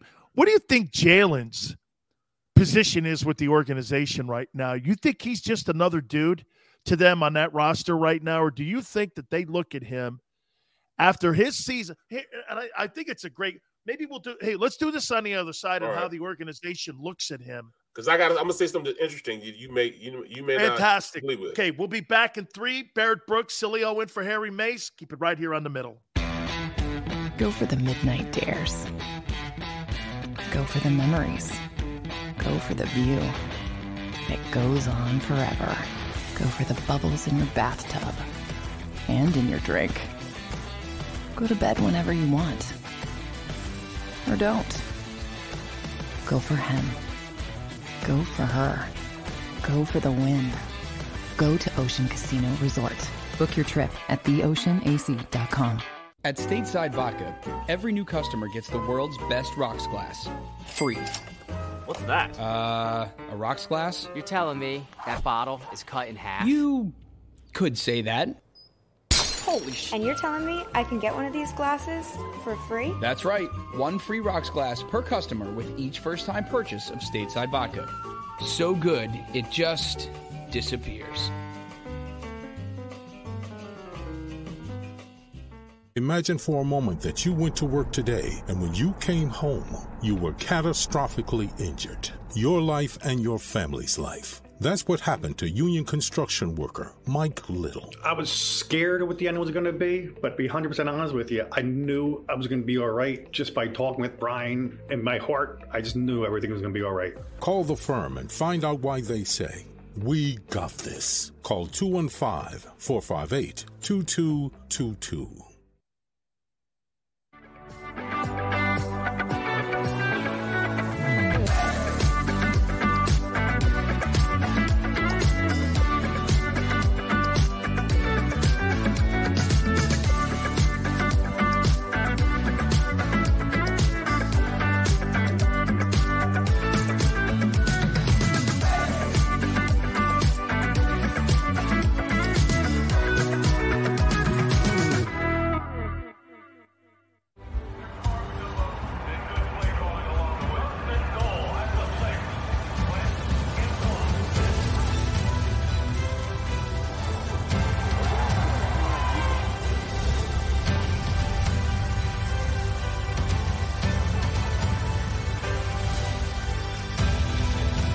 field of life, First Trust Bank is there for you. Champions on three. 1, 2, 3. Because Philadelphia dreams deserve a Philadelphia bank.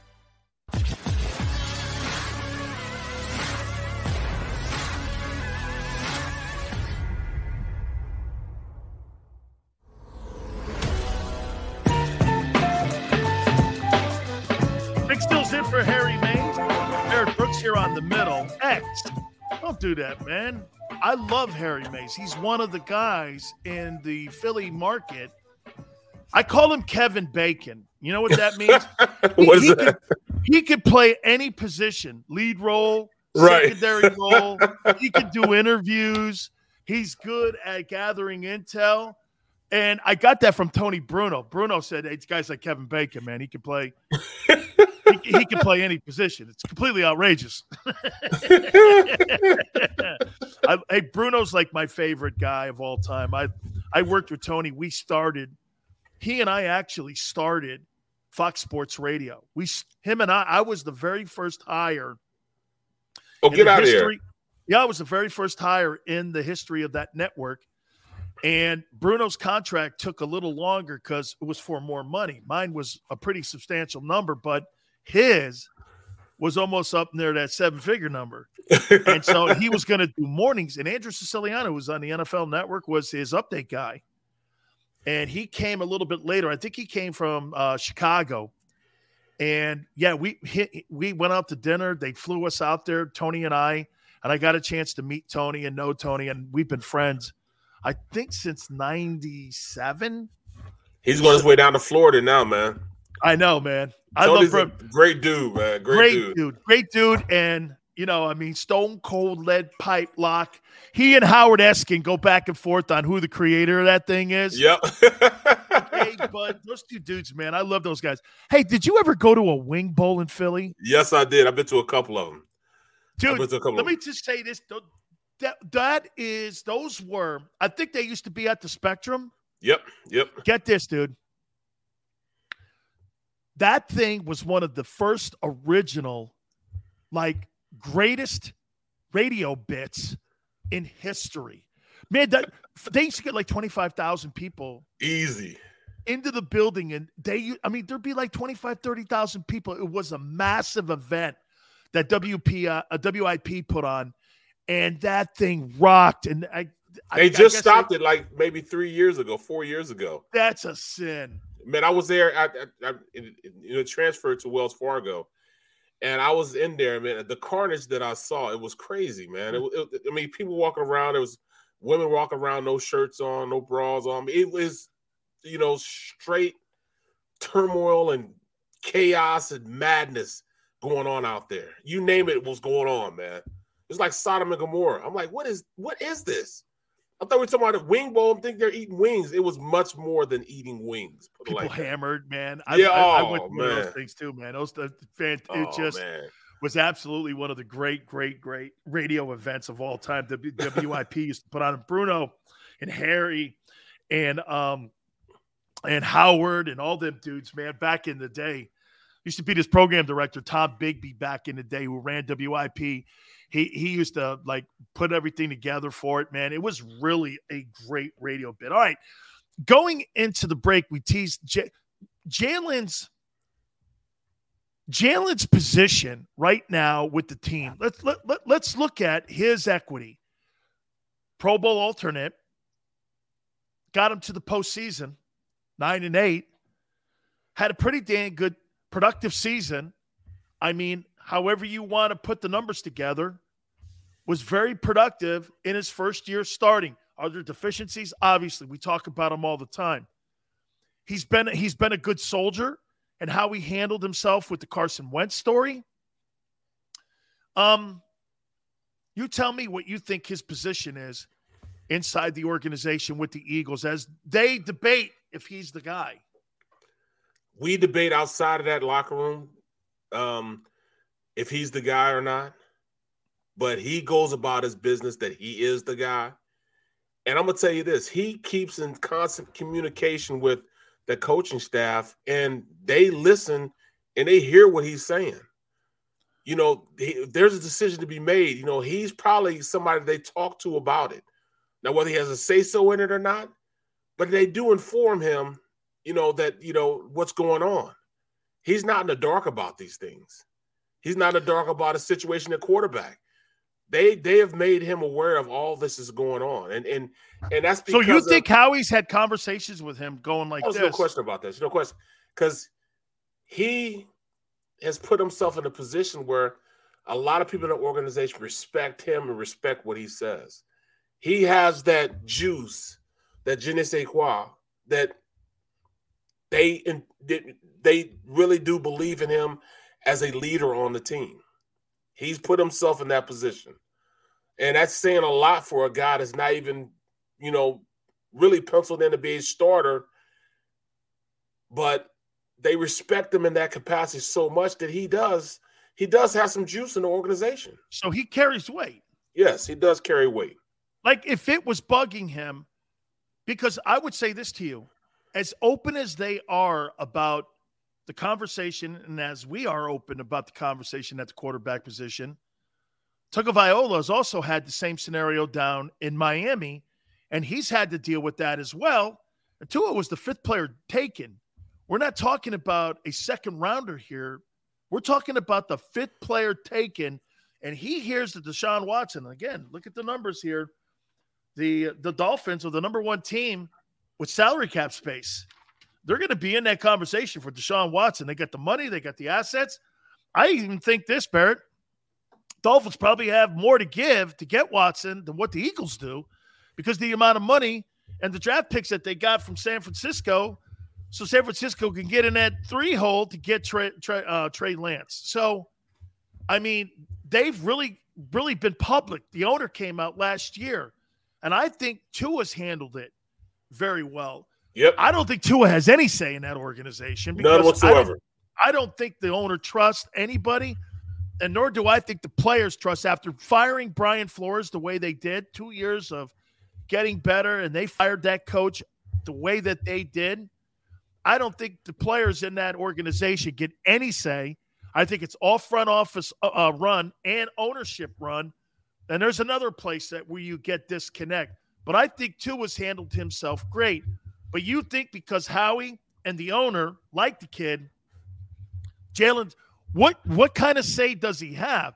Or is it just him getting the courtesy of being informed? Because that's it. That's it. Because you know why, Barrett? You know this. Man, these organizations, they ain't going to tell you shit. They don't care. And they'll lie to you. Yep. Okay? But if they give you the courtesy, you should take that as something that, quite frankly, a lot of players in this league don't get. They don't get juice. The heads up. Right. That's juice. Yeah. That's the juice he gets because they're keeping him updated on what's going on. Absolutely. Absolutely. They care about the whole situation as it becomes to him because he's done enough in the organization to garner that respect. He's done enough.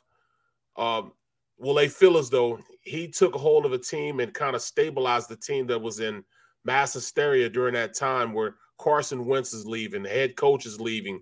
They bring in a new head coach. He kind of calmed the whole situation down. He kind of leveled things out and made the organization get pointed in the right direction. So it was a lot. It was a lot. The way that organization was put on his back, and he was able to carry it. You know what I'm saying? He was able to take it and stay afloat. He was able to do that. Let me one more question here with, I guess one more angle with Jalen here. People are always telling me about 5 different coordinators in 6 years. Let me ask you something here.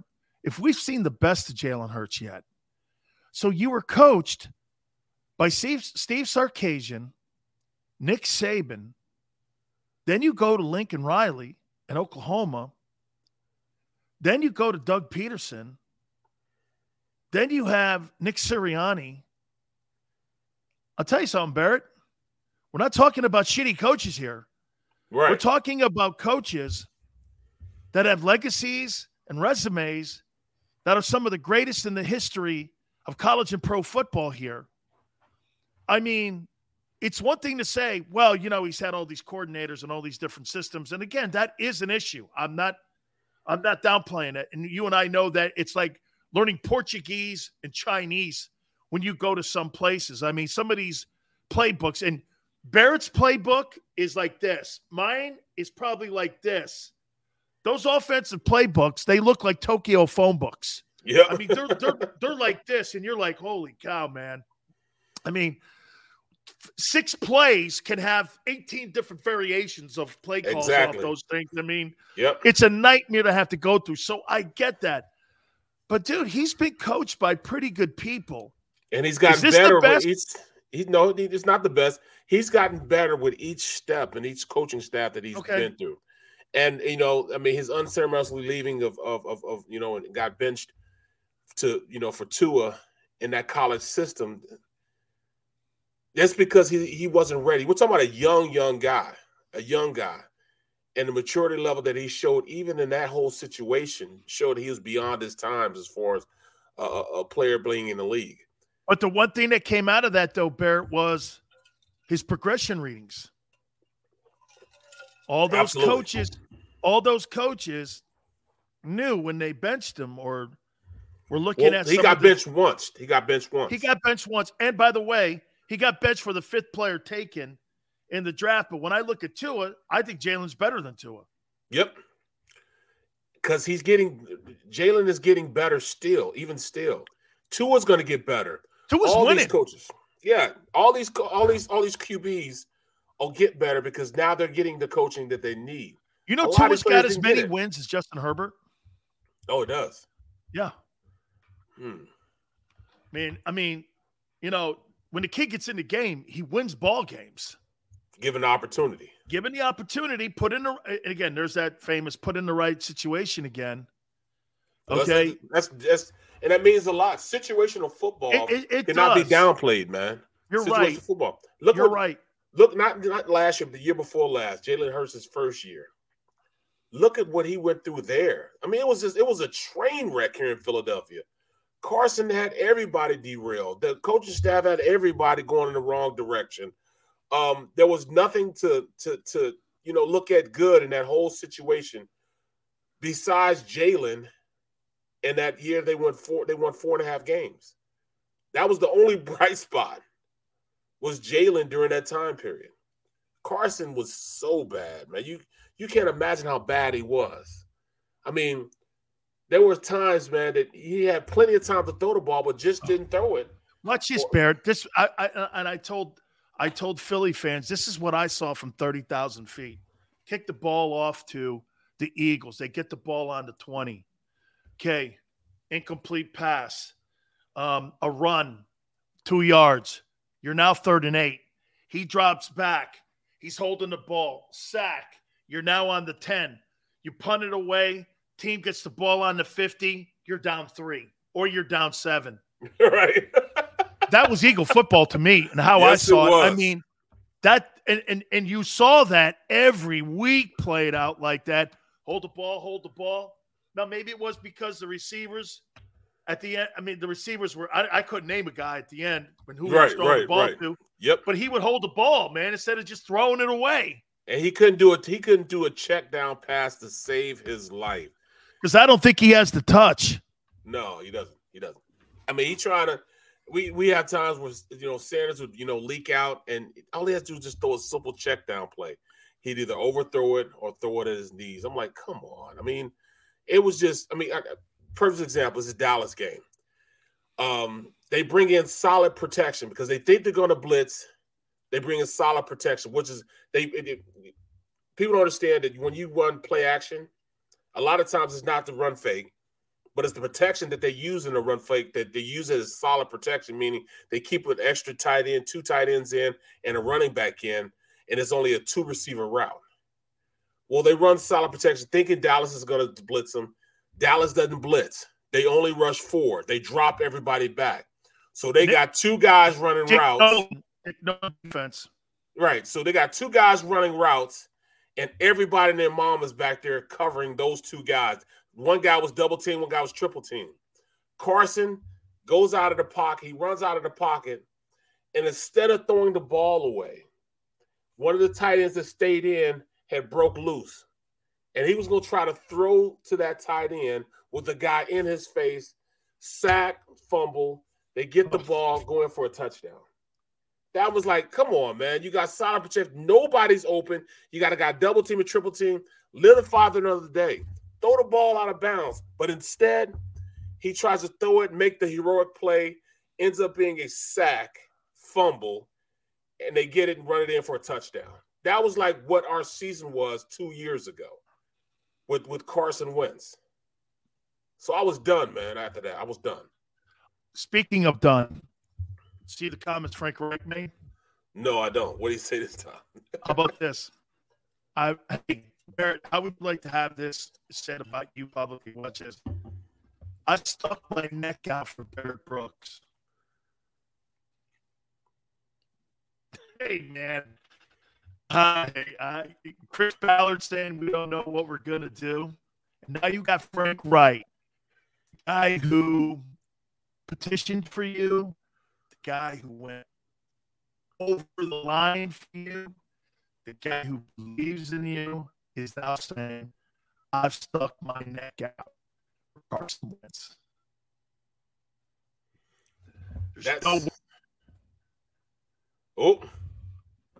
Well, I mean, that's the whole situation with Carson. That's the problem right there, because there was a lot of people that stuck their neck out for Carson.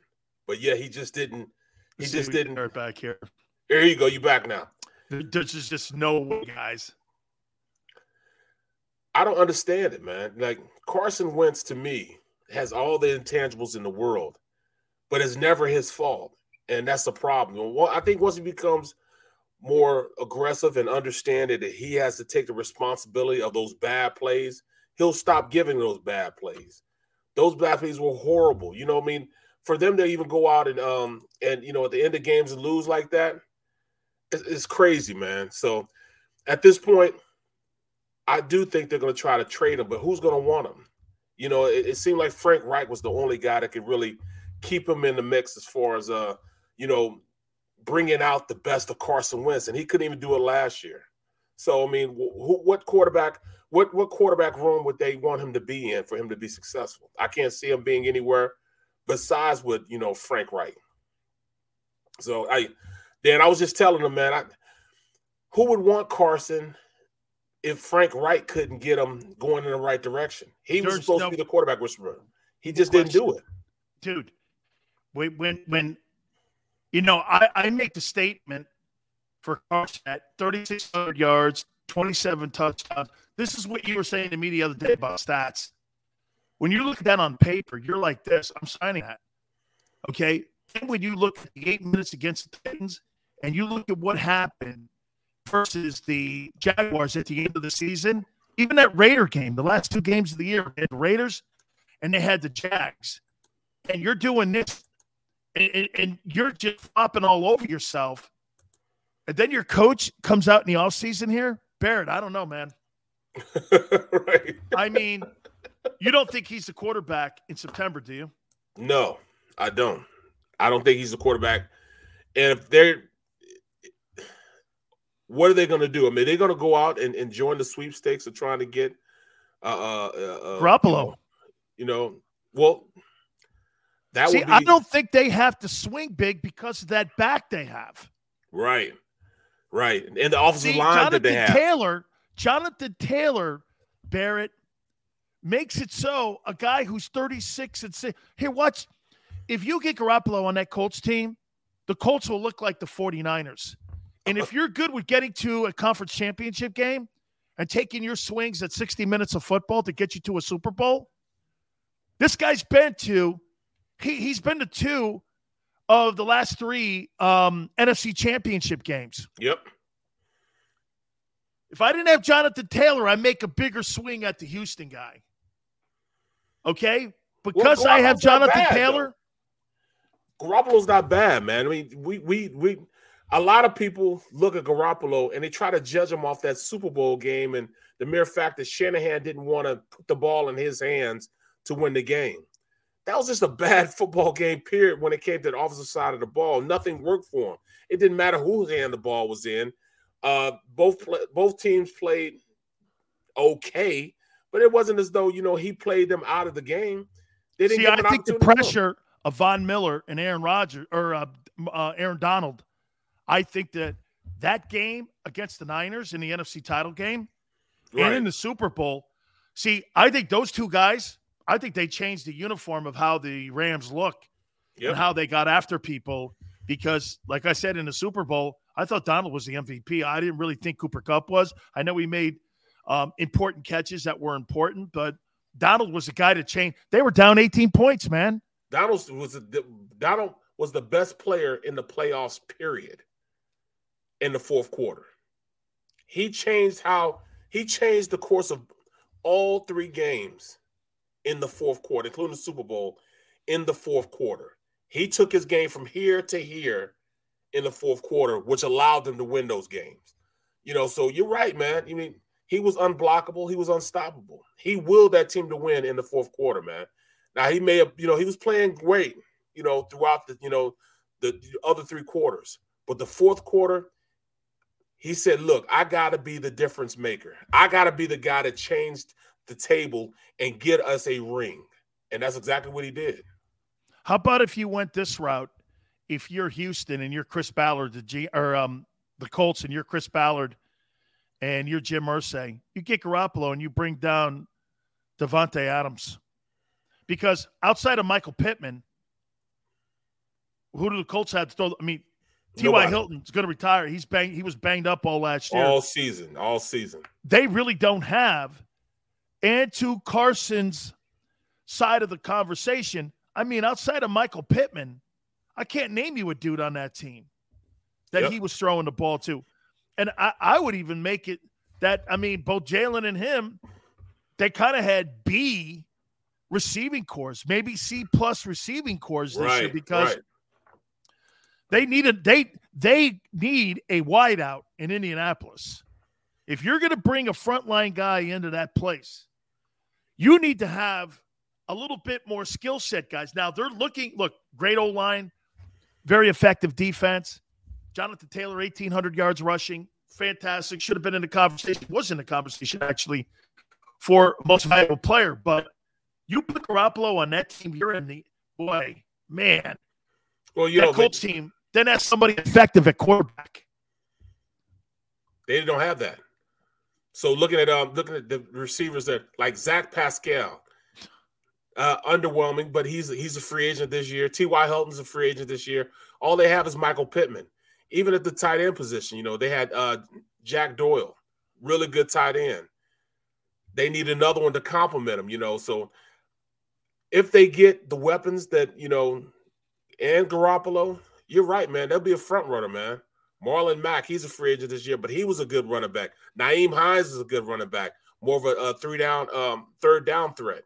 Jonathan Taylor, man, changed how that whole offense ran, and that's that's what's great about Frank Reich. He'll take and design an offense to customize around their players, which made them a great, great team, man. He was able to do that for him. He customizes offenses. The one thing though with Matt is it he just doesn't have the peripheral vision, and that he sees things through binoculars instead of seeing the field. Because it just seems to me like in that Titans game, that's the worst 8 minutes of football I've ever seen. 3 picks, a pick six, he's thrown underarm. I mean, just really shitty football, man. Bad decision. Football. He's a bad decision maker, man. That people love that. Those quarterbacks that are what they call gunslingers. Well, he tries to be a gunslinger, but he's really not, man. He stay within the framework of what you do best, and he can't read defenses either. He just doesn't do it. He doesn't get pre-snap reads. He's the poster child of a guy not understanding. You have to cut the field in half for him and have him give those 2 reads, and that's it. Cut the field in half. He's not going from progression to progression to progression. After he goes off that one progression, he'll get halfway through the progression, and either he's going to run or it's going to be a sack. It's either one of the two. There's no gray area for Carson. Either he's really good or he's really bad. And, that's been defining in his career. When he was good, he was great. When he was bad, he was the worst. He was the worst. Absolutely, dude. Speaking of the worst, my internet, probably me here. My internet is the worst right now. So we're going to wrap it up, though. Hey, dude, man, thank you again for having me, man. A lot of great conversation. It's going to be interesting, too, because the Combine start tomorrow. Yes, sir. Offensive line up first. Offensive line, and I'll be watching that till tomorrow. Hey, by the way, if you missed any of it, please go over to Jacob Media, share, like, and we'll catch you tomorrow, man. Peace out. Catch you on the flip side. Go for the midnight dares. Go for the memories. Go for the view that goes on forever. Go for the bubbles in your bathtub and in your drink. Go to bed whenever you want. Or don't. Go for him. Go for her. Go for the win. Go to Ocean Casino Resort. Book your trip at theoceanac.com. At Stateside Vodka, every new customer gets the world's best rocks glass. Free. What's that? A rocks glass? You're telling me that bottle is cut in half? You could say that. Holy shit. And you're telling me I can get one of these glasses for free? That's right. One free rocks glass per customer with each first-time purchase of Stateside Vodka. So good, it just disappears. Imagine for a moment that you went to work today and when you came home, you were catastrophically injured. Your life and your family's life. That's what happened to union construction worker Mike Little. I was scared of what the end was going to be, but to be 100% honest with you, I knew I was going to be all right just by talking with Brian. In my heart, I just knew everything was going to be all right. Call the firm and find out why they say, "We got this." Call 215-458-2222.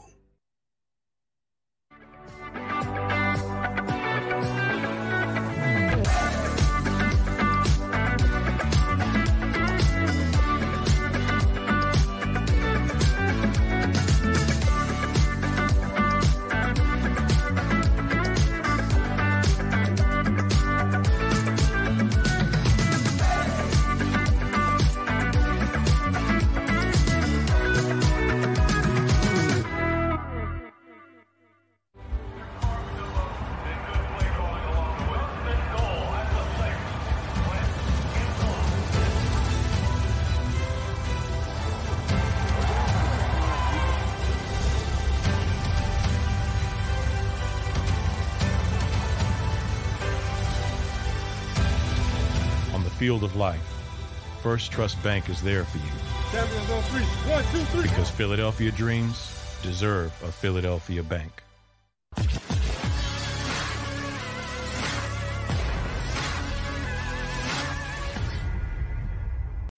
When you need mealtime inspiration, it's worth shopping Kroger, where you'll find over 30,000 mouth-watering choices that excite your inner foodie. And no matter what tasty choice you make, you'll enjoy our everyday low prices, plus extra ways to save, like digital coupons worth over $600 each week. You can also save up to $1 off per gallon at the pump with fuel points. More savings and more inspiring flavors make shopping Kroger worth it every time. Kroger, fresh for everyone. Fuel restrictions apply. Save big on brunch for mom, all in the Kroger app. Get half gallons of delicious Kroger milk for $1.29 each. Then get flavorful Tyson natural boneless chicken breasts for $2.49 a pound, all with your card and a digital coupon. Shop these deals at your local Kroger, less than 5 miles away. Or tap the screen now to download the Kroger app to save big today. Kroger, fresh for everyone. Prices and product availability subject to change. Restrictions apply. See site for details.